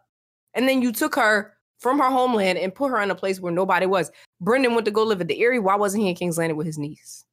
Who was down there with her? And that's the one thing. Like, if you see somebody like Cersei, at least she had some guards down there. Some people. Her brother was down there. Somebody was down there. Yeah, who was there to help Lysa? Who was there for Lysa? Nobody was there for Lysa. And that's another thing. And the thing is, because Kat, and I don't expect that person to have been Kat because Kat was also, like we said, taken from her home and put into a strange place. And she had to cope as well. And again, they're not brought up to have camaraderie, which I think is very interesting and is something that is explored through Arya and Sansa because their dad doesn't understand that they're not being raised to be together because in his mind, well, I'm a guy. I was cool with my brothers and as children, we all were, cool. But he doesn't understand. He's not a girl. He doesn't know what that's like. And I don't think that it is a purposeful thing, but it is the rivalry exists because the society breeds that. It breeds you to be jealous and things like this. So I 100% rambling again. No, I agree with that. That is all the way true. Yeah. It's sad to me. And that's why I'm saying, like, when we see that scene, we literally see them too. It's almost like a scene in Orphan Black when you see, when you see Sarah and Helena kind of like looking at each other. Yeah. Like, you know what I mean? It's like, and they're the same John. Yeah. And it's just literally and figuratively. Yeah. And literally in that story. Yeah. But we have to see them as opposite. You know, that's actually a very super good point. Yeah. I shouldn't even say it like that. That's facts. Yeah. Yeah. And that's how it goes. Okay. So moving into that, I'm going to talk about her. So they're having the conversation and Lysa's doing her pleasantries and whatnot. And she dismisses Egan and the Maester. And as soon as the doors close. The veil drops. As soon as the doors close. Now, first of all, she probably always was messed up because Kat told her she looked tired. And she said it in a way that we know how Kat said it. We know how Kat said it. She was like, girl, you look ... tired. And she was like, So Lysa closed them doors and this is a long one, y'all. So strap in. Catelyn saw her face change. It was as if the sun had gone behind a cloud. Have you taken leave of your senses? Lysa snapped at her. To bring him here, without a word of permission, without so much as a warning, to drag us into your quarrels with the Lannisters. My quarrels? Catelyn could scarce believe what she was hearing. A great fire burned in the hearth, but there was no trace of warmth in Lysa's voice. They were your quarrels first, sister. It was you who sent me that cursed letter. You who wrote that the Lannisters had murdered your husband. To warn you, so you could stay away from them. I never meant to fight them. God's cat, do you know what you've done? And scene, but the audacity. The audacity. But again, I feel so torn between the two of them because if I'm Kat, I'm big fucking mad. Like, I'm so mad. I'm like, are you kidding me? You wrote me a whole note in our secret language. You really was just like, make haste, come through, like, save me, basically, without saying it. You told me all this crazy fucking shit about the Lannisters and all the stuff they're doing. Mm-hmm. Now I'm caught up in it, possibly because I know some shit. My son was murdered or was about to be murdered. And now you're telling me that it's my fault, that this is my problem. You don't know what I'm talking about at all, sis. At all? No, it's all the way your fault. Also, if I'm Lysa. I'm I'm big mad. I'm big mad I'm big mad because the scam that I was sold was that this would keep everything away from me and my boy. Yep. I could be safe here. Yep. I don't have to be an active participant in this. And also the person helping her with the scam would take care of the rest of it. Yep. That actually, a bell just went off in my head. Okay. Let's hear it. Peter Baelish is a real piece of shit. Oh, duh. Just in general anyway. But he had to have known, after telling Kat what he did in the Capitol, if she came across that dude, what would have happened? Yeah, see, here's the thing.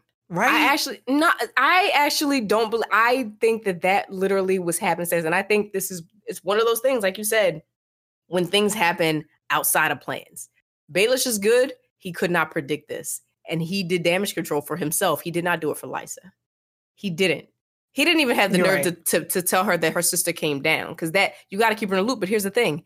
He's not keeping her in the loop because this is not her plan. Yeah. She's a pawn. She is not a player. Yeah, it's his. It's his all the way. This is all his. Yeah. So, again, I'm mad if I'm Lysa that my sister...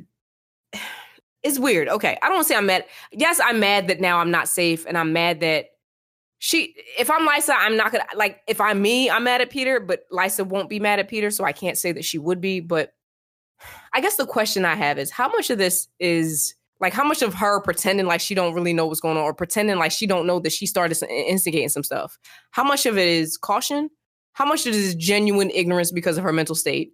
And how much of it is just Peter? Hands down. I think 60 is Peter, 20 is caution, 20 is just oops-a-daisy. She don't know. She can't know. Yeah. And I don't think it was for her to know. But she straight up says, like, oh, you brought him here. And I guess, because again, her thing is she wants to keep her baby safe. She wants to make sure that her son is safe. It had nothing to do with anyone else other than making sure that Robin was fine. Everything about getting her out of King's Landing was about making sure that Robin was fine. But what I'm saying is, did she think for a moment about Kat? Because at this point... Why was she? That's what I'm saying. So that's what I'm saying. By how much of it was she privy to? I think enough of it was like, yo, we'll tell your sister this thing because we have to share this with your sister, but we're not going to implicate ourselves any further because this is the thing that's going to insulate you from the rest of it.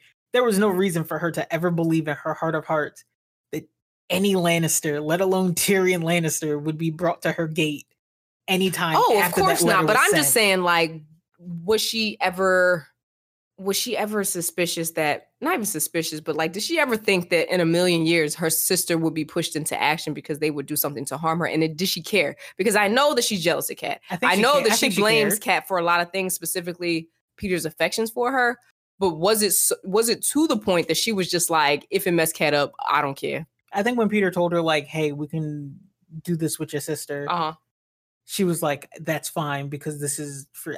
like I said, I think it's so much more about Peter because of the way that he's ensnared her. He has his claws in her in a way where I don't think a lot of other people would have that kind of like forward attitude with her. Okay. Because no one else can be as forward. Like, could you imagine... Gosh, I can't even think of anyone else who would think to do something like this by way of Lysa because they care enough about her, because they can pretend that they do. Because it's not so much that he doesn't care about her. I just thought of something else. I don't think he can because of the way that he needs to move things. And he knows that by moving through her, it makes it so much easier for the rest of his plan to kind of come to fruition. Well, of course. And it actually leads itself to answer... Lysa loves this dude. That's what I'm saying. So that takes me back to who was there for Lysa. Peter was there for Lysa. Mm-hmm. Peter was in King's Landing. Now, of course, we know that she brought him in the fold, which I still don't understand. Again, it's so weird when this book decides that women's opinions and suggestions are important and when they're not.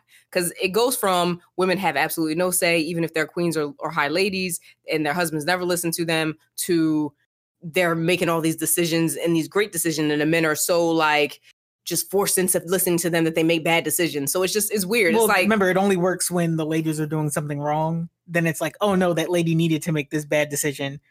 Because that happens a lot. Or that the man did the bad decision, but he was influenced by this woman. The woman told him, or the woman influenced him enough to do the bad thing. It's so weird to me. Because like, why would John Aaron appoint Peter Baelish? Think about it. Why would he? I don't know. I really still don't understand. Peter Baelish was capable. And in spaces where Jon Aaron was a young bull, though. Like, he wasn't older. That, and they don't respect youth unless you come from a great house, of which he does not. Yeah, but he could talk his way into a room. I guess. That's what scammers do. He scammed, and he scammed big time. He just didn't know it was going to shake out this way. He made it, like you said, he makes it work for him. Yeah. And at the end of the day, he doesn't do what he needs to do to protect Lysa that he says he cares so much for. He don't care, bro. If he did, even in the slightest, he would have insulated her better from this. And he doesn't. Here's the real big question, because I don't want to spend too much time talking about him. Sorry, y'all. But who are you sorry to? The Baelish fans? They exist, so yeah. Okay. And again, I'm not hating. Like, if you like Baelish, like Baelish. That's not on me. Like God bless his hustle. I just don't like the way that he's treating. He's not Lysa. For me. No. But I just think that he wasn't like, I don't expect him to treat Lysa or care about her whereabouts. But like, all this plan, he never had no kind of like safety plan for Cat, who he say he loves so much. And this is what I'm talking about when people talk about like, what's love? Oh, he loved her. He didn't love Cat the way he said he loved Cat, because then he would have protected Cat. I mean, that's lust. If Clearly. It's even that. Yeah. He probably loved Cat for what she represented. If Lysa was the older sister, he would love Lysa. I genuinely believe that. Cat has the station, she has the name. Yeah. Yeah. That makes more sense. And yeah, she was cute. So he was just like, all right, cool, I love you. Yeah. Easily. Yeah. Back to this, the situation at hand. Now they're now at a Cat has now seen the light of what everybody was trying to tell her. Cause Cat is just that, like, yeah, she wild. She wild in these streets. She's doing the most.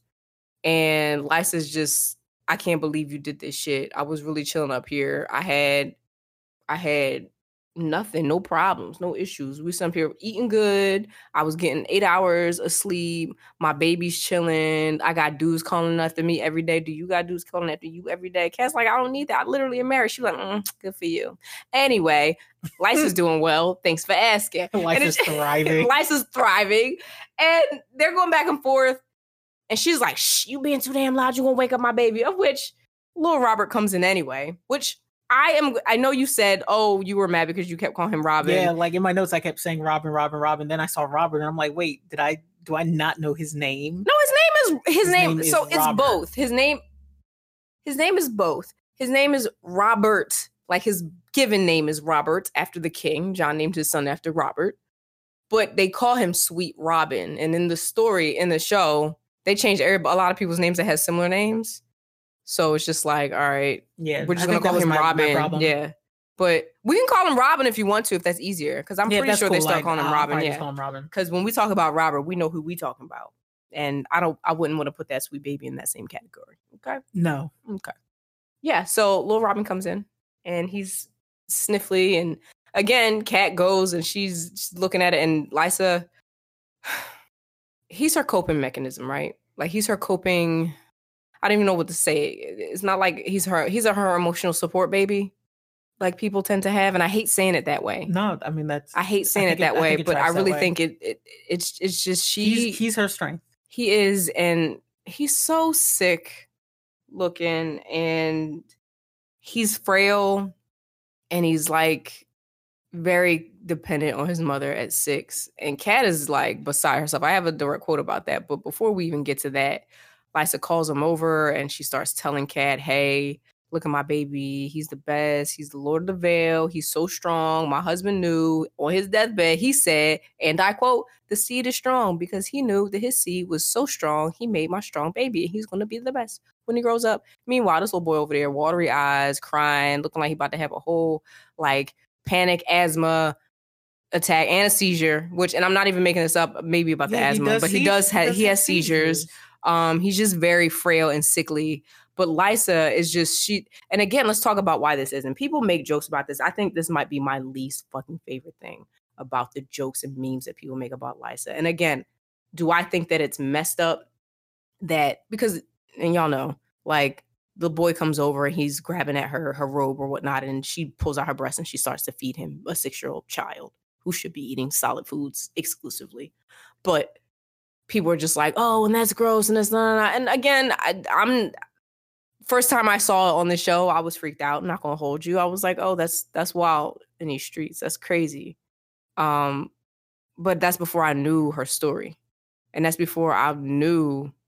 And at this point in the books, you've already heard her story. You've already heard somebody tell you that she's gone through miscarriage after miscarriage and that she's not had a happy time and that she was forced to marry this person at a young age. And I don't think it's healthy for Robin, but I understand why.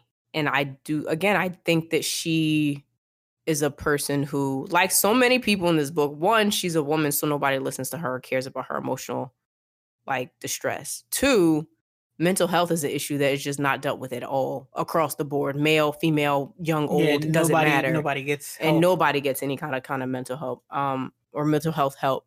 And Cat is kind of at a loss because she knows that that's her sister as a person that she grew up with, that she knows in her heart and her spirit. But she also, she can't deal with kind of what she's seeing. So I'm going to go and read a direct quote if you're cool with that. Quote. Yeah, please. And then I would like to hear your thoughts on what we're talking about with Robin specifically. Sure. Catelyn was at a loss for words. John Aaron's son, she thought incredulously. She remembered her own baby, 3-year-old Rickon, half the age of this boy and 5 times as fierce. Small wonder the Lords of the Vale were restive.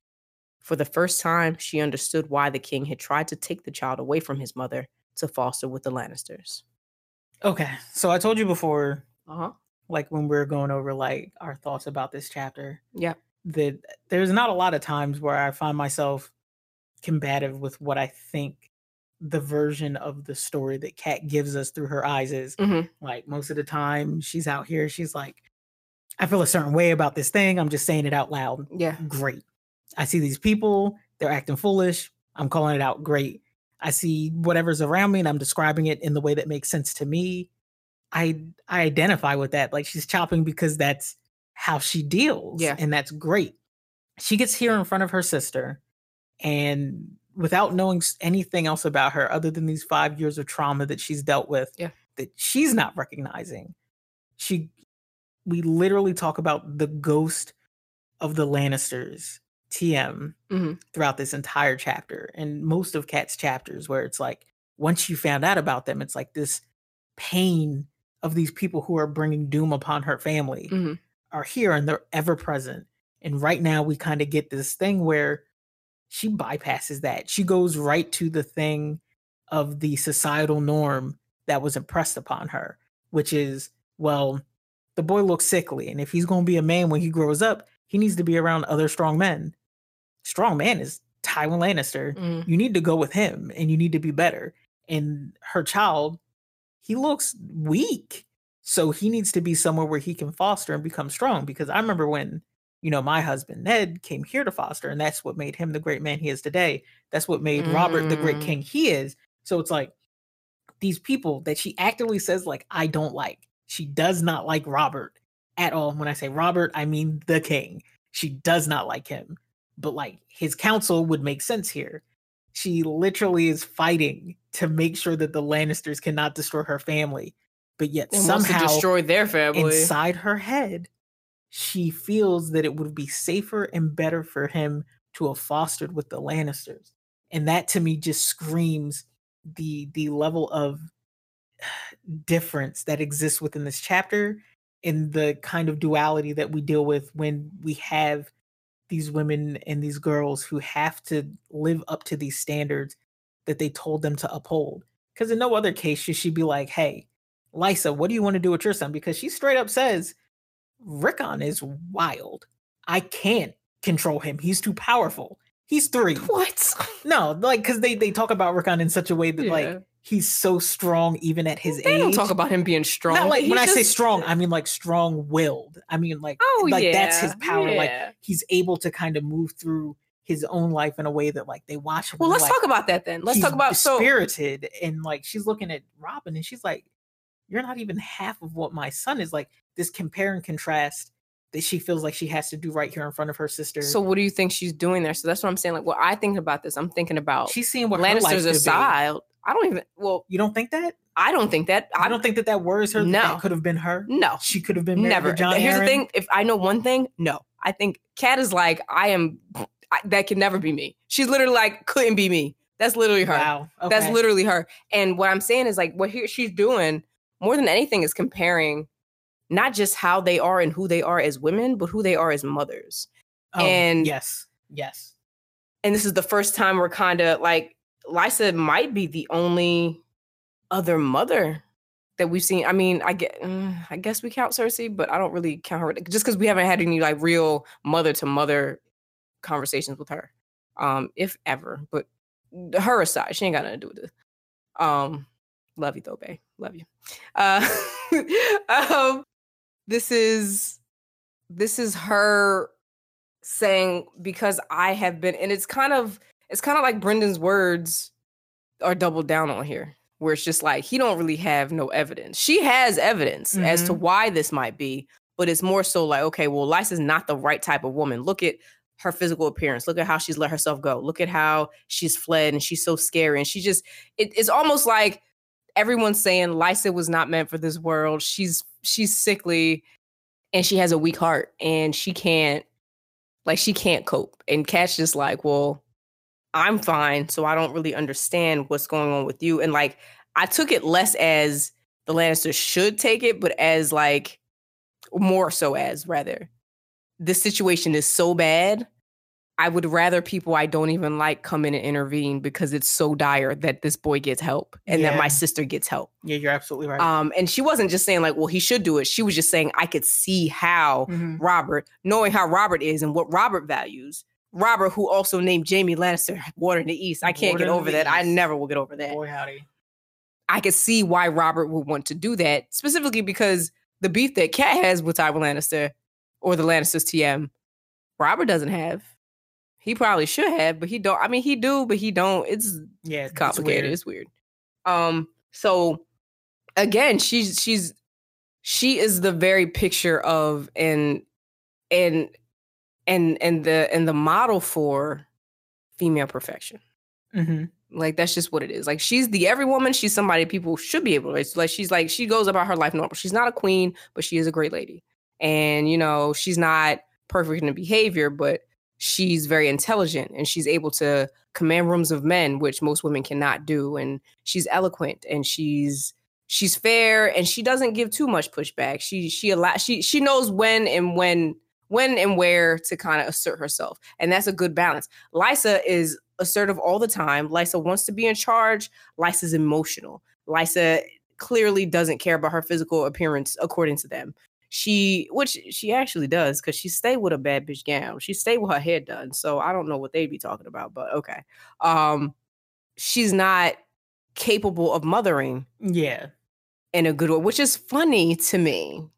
That's why I asked about the comparison of them as mothers, because a lot of people think that Kat's not a good mom because she left them, or because she let them go this way, or because she did that, or because she thwarted Rob's plans, or whatever. And it's just funny because, like, what's a good mother? And like I said before, do I think that Lysa is raising Robin healthily? No, not at all. I don't think she has the tools to do so. I think Kat, again, remains the most stable example of an adult in the series. Yeah. I think Kat remains the most grounded in reality, and she probably, to what I can see right now, is probably it's hard for me to say the best parent. No, I got you, but like, it's hard for me to say the best the parent, one that is doing a decent enough job that, like, if we look back through this, that we can go like, oh, look, well, you can track to this. And because she's flawed too. And she, again, like, sorry, I didn't mean to cut you off. No, you sure didn't. It's just like, she's hurt. She's hurt, and she don't understand what's going on. And again, they've not been raised to be allies. No, which is so weird. But they are, because in her mind, they were best. I would think that they were best friends. They have a secret language. There's no way that they're not best friends. And you know, and I think she's very protective of her sister. And part of it might also be the older sibling thing, specifically the older sister. Like, I have a younger sister that is we're this like similar. I'm saying the older sister. I am the older sister in a situation that is very like age wise, like comparable or comparable to Kat and Lysa. And yeah, like, you would feel like really messed up if you went and you saw your sister like struggling and you wasn't there and nobody was like helping you. But at the same time, you need her to kind of get something done for you at the same time. Also, your sister calling you up in the middle of the night, sending birds, talking about some, yo, shit's going down, is you ready? And then when you come ready, she like, why are you here? That's a little messy.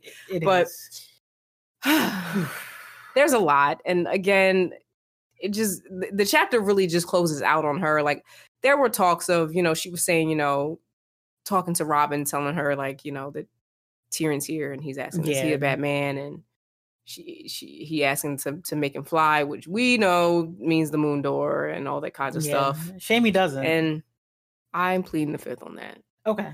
I'm pleading the fifth on that. Like, what? Like, seriously, what would have happened had he? Does Tyrion irritate me sometimes? Of course he does. Does he deserve to die? Does Tyrion do a lot of stuff? And I'm not saying that. He probably do. I'm not the one to say what he does or doesn't. What I'm saying is, what would the story be without Tyrion? No, I got you. No. Just like, what would the story be without Cat and where she is? And what would the story be without so many of these characters? That's why it was funny when people are, I wish so-and-so died. This, I'm like, nah, man, like, the conflict is what it is entertainment. That, Like, exactly. So it's just, again, when we get to Tyrion, we will get to Tyrion, and I will dress him down just as much as anybody else. Like, nobody is safe. I just want y'all to know that literally no one is safe. There's lots of people. I love Kat, and I'm gonna chop her. I chopped her up today, and I'll continue to do so if she keep getting out of pocket. But I love her still. Yeah, absolutely. And she has points, valid points, and she continues to make points, and I understand why she does the things she does. And I think that, again, remains the point of this podcast, is that I would like to explore these things with an open mind and be open to criticism as well. Absolutely. But also be like, hey, sometimes things that a lot of people might overlook might be the difference between thinking somebody is an evil bitch and somebody who is just hurt. And that's what I'm trying to do here, y'all. That's all I'm trying to do. And I don't really have much more to say about that. I will say that I always felt sad, specifically after I read the books the first time. I don't think I came away with it or came away from them not feeling bad about Lysa. Like, Lysa breaks my heart in so many ways. Like, I don't even know. And the way that, like, again, like I said, I can appreciate Kat, and Kat as a character, I'm more endeared to just because I spend more time with her. But Lysa is something that's very, very close to me in my heart, just because it's not something that I can personally say as a character that I personally identify with, but just her story is so tragically sad.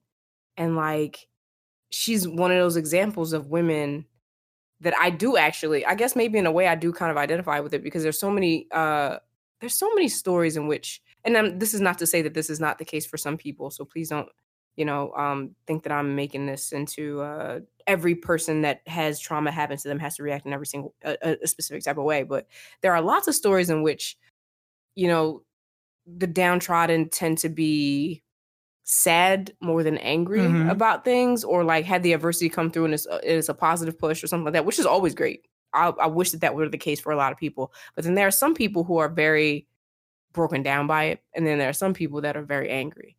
I understand that. Lysa, I think, is a mix of two. I think she's angry, but I don't think she knows how to harness it. And I don't think she wants to be angry, which is why it's so easy for Baelish to come in and try to pretend that he's making her happy. Yep. There are some people that like to hold on to that anger. We ain't there yet. And there's some people like Kat who don't even recognize that it's there and has a little bit of both, which there's that tragic, but there's also that fire and that anger. Like, she is not happy that this is happening to her kids, which is why she takes action. And which is why I think her and her sister clash, because they both are dealing with it in very different ways. Kat's first instinct after staying with her son after that, when she realized she could do something, was to go out and do. Lysa's was to retreat, because Lysa doesn't feel as though she has power. And again, it probably does go back to birth order and, the treatment of them by Hoster. And we will get into their relationship with Hoster and how that has shaped them as women. And I'm rambling now, but that's where we at. Next week, we got Dany. So next week we're back with little Dan. Well, Daenerys. Yeah. A woman grown. No. She said it. I thought she said nearly. No. The age majority is like 16. I guess it's not the same in Essos. I don't know. She's having a baby. No, she said she's pregnant. She's a woman. She says she was 14. Oh. We're not I'm just saying, these ladies have trauma. Of course. That poor baby girl. Oof. Anyway. Next week, we'll be back. As always, just want to remind people, if they like what they heard, you can go ahead and subscribe to the podcast via iTunes, Spotify, or any of your favorite podcasting apps. We would always love to hear your feedback and comments and criticism. Tell us what you think. Or jokes. If y'all got jokes. If you have jokes. I love jokes. I'd prefer them. Yeah. Just hit us up. Yeah. And you can do so via our email at themaidenvaultpod@gmail.com. Or you can go ahead and hit us up on Twitter at maidenvaultpod. It's been another wonderful week. I'm glad we're still doing this. I am too. I really am. It's fun, and it's a cathartic exercise. It is. And try to get the poison out, and that's all we can do.